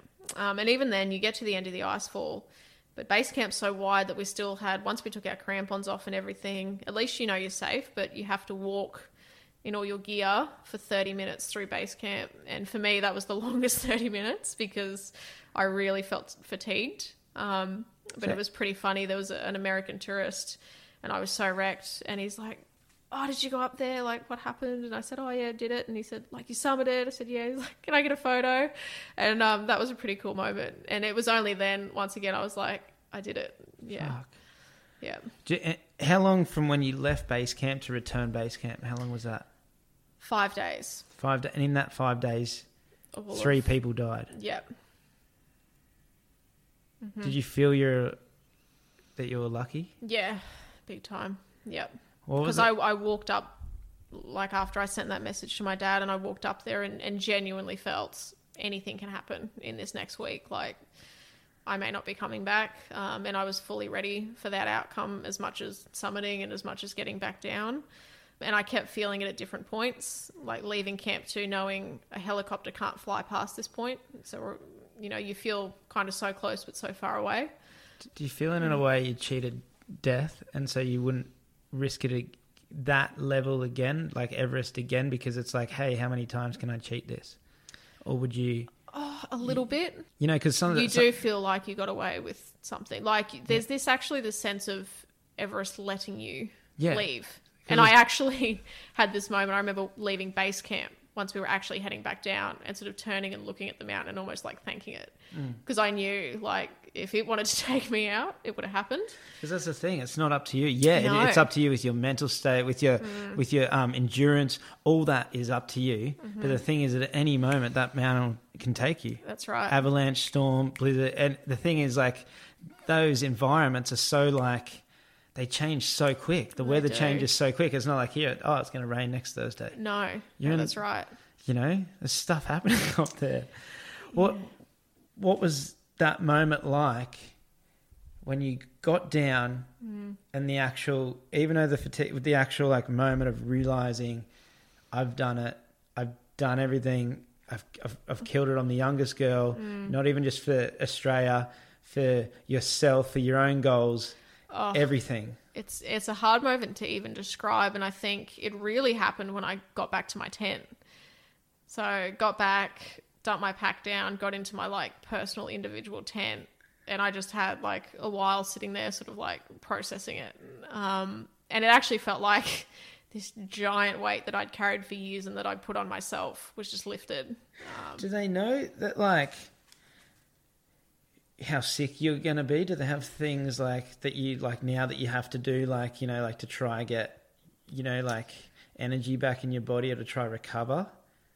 It's sort of up to you. There is a medical facility in base camp, but typically that's for climbers who need evacuation or have altitude sickness or things like that. It's kind of up to you, yeah. And then if you're bad enough, you can obviously go to the hospital in Kathmandu or when you get back home. We did have a couple of team members with frostbite. One lost one of his fingers and a part of another one because it was minus 40 on summit night and we're climbing through the night. So that's not even including the wind chill. But yeah, for me, in terms of like recovery, it's just literally you get home and you've got to try and, like, I spent a week not really able to do much in my hotel room. So I had about a week before I had to fly home anyway. And I ended up using it because I was that sick that I just pretty much laid in bed or like I couldn't really do anything. Wait a second. Fuck. Wait a second. So, okay, did he lose his fingers from like his own body blood flow or from like gear or like... A bit of both. So what happened is he had a drink bottle and it was a metal one and took his gloves off for a second, tried to open this thing, and that was enough to give him frostbite because of how... And I could tell I was not willing to take... Like, I didn't touch my gloves. I managed to learn over the years how to do everything with them on, even though it's uncomfortable and it's hard to sort of clip your safety lines and all that. I refused to take them off because I could just tell, even though I felt all right because of the quality of my down suit and also I was constantly moving, but I could tell as soon as I don't or as soon as I stop for too long, like I can just tell I was sort of on the brink. It was really cold. So I knew I'm not taking them off at all. I've done that several times, taking your glove out and then... hand to do something just to press a button on something, and you think it's a second, and you can't get it back. No, you can't. And once you lose body heat up there, so hard to heat up again. So I made sure I was all sorted gear wise to climb that way through the night. I wasn't going to eat anything because it wasn't worth the risk. So for me, I made sure when I left Camp 4, I was going to climb for the next 24 hours. Yeah. Were you doing stuff like, would you like pump your shoulders to pump your blood through your body? Typically you try to just keep moving, but yeah, things like that. Circular motions with your arms to try and shunt the blood back into your fingers. Because that's the first parts that your body's going to give up. I was particularly concerned about toes because you can't always tell, is it just cold? Am I starting to get frostbite? And you don't want to turn back too soon, but you also don't want to push it to a point where... You can't, check. You can't, take your boots off, and so you just gotta. And hope. Also, feet are one of those things like you lose feeling, and you don't really know there's something wrong. Like they're the first part for me that goes numb in those environments. Yeah, I was thinking about this on the way here because my Scarpa boots, like I went a size up, but they were still. I think I think they were cutting my circulation. I don't know, like my climbing boots is just like, I was having problems with my feet in them in Iceland, like just like getting that blood flow back after I was wearing them. So I'm not too sure. So that week of when you got back, so you still had to climb from base camp down? So it's about a 3-day hike out, just trekking on trail so you don't have to climb. And then, so it's a 3-day trek through the Sherpa villages back to the airport. How long did it take to get your energy, or did you just go the next day? Just went the next day. Yep. And then that was like your last... That was it. Yep. It's and once you've done 3 that, days. It is. Yep. And then back to the hotel room. Totally wrecked. In Kathmandu. Yep. All right. So then a week... Were you still sick when you got back to Australia? I was pretty sick, yeah. So I spent about a week. I'd sort of come good, but... pretty much struggled to keep any food down. My body was just rejecting everything and was just trying to recover. So, fluids mostly and then trying to eat, but usually wasn't able to. So you proper put... What happened when you landed back in Australia? Just for me, it was a lot of media at the airport and family picked me up and that was it. One big question I have getting back to Australia and then you've done this life goal that like you planned like your whole life for, kind of thing. And it's funny because I've talked to people that have done world records. It's like they've been going for this world record their whole life, and then after it, it's like they have this downward slope because they're like, oh, what next? Everything that their whole life, you know, like everything that they were working on, everything that they were working towards was this for one life goal. And then once they ticked it, it was suddenly like this void. Yeah. They're like, oh, what's next? Like, did you have anything, like, what was that like? Something you'd worked, it was like this dream for 11 years. I definitely had that. And I think it's unavoidable. I think it's something you have to work through. And it's partially accepting that was sort of that part of your life. And not every experience is going to be that intense. But there definitely is, it's so hard to find a purpose after that. And I think you've just got to be okay with having other experiences, and it takes time to work through it, for sure. But yeah, it's hard to set anything that's going to compare to that. Would you say you had a hard time with that? Definitely did. And for a few years. It wasn't a quick thing. It was up and down. You know, you'd have times where you sort of feel good and you actually like are glad it's done and you're back home and you don't have that pressure. But then there's times where you'd sort of fall into this pit of like, how do I find something that gets me up every morning that, you know, just isn't the same as that. Yeah. Holy shit. How does it feel to be the youngest Australian to climb Everest? It's like, do you feel like that's a feat? Like, do you know, like, is that, I know you must be so proud of that. Like, it's ridiculous. Fuck, I just heard the story, but it's like, how does that feel to be that person?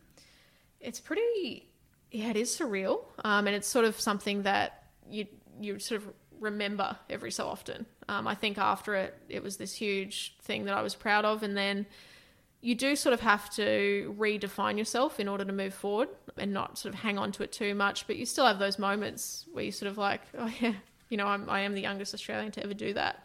So yeah, it's kind of comes and goes in waves of like this pinch me moment, even to this day, where it's hard to believe you've done it. Yeah. Do you have anything else planned? Not at the moment, no. For me, this sort of stage of my life before I set another goal, I wanted to really sort of be comfortable without that almost before I set the next thing. Yeah, just to get that drive. Do you still feel you have that mental strength to be able to like go ahead and push on?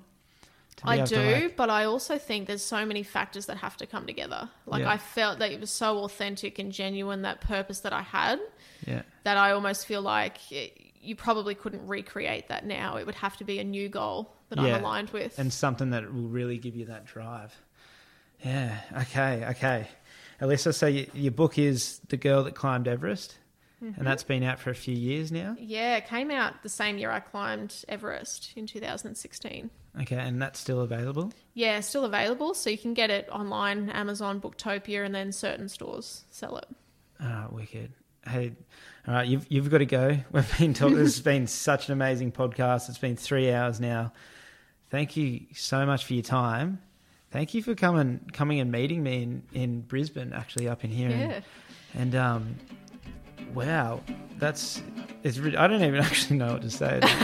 Ridiculous. You're amazing. Thank you. And thank you for having me.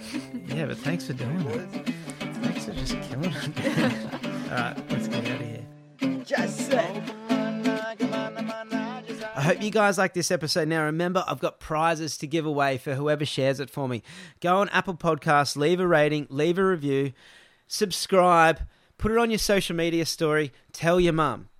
Send me a message, send me a screenshot, or I'm just going to see it on Apple Podcasts anyway, or I'm going to see it on social media, and every week I'm going to pick someone and I'm going to send them an Opinel Knife or a Diaries of the Wild Ones t-shirt.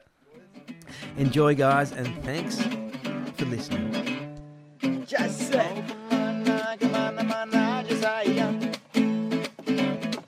Iya tanya karena sayang. Cari apa? Cari cinta. Cari apa? Cari cewek. Bertualangan baru di sini. Cari apa? Cari cinta. Cari apa? Cinta. Bertualangan baru di sini. I should do like that for us there. Bertualangan baru di sini. Yeah, I do it like a double.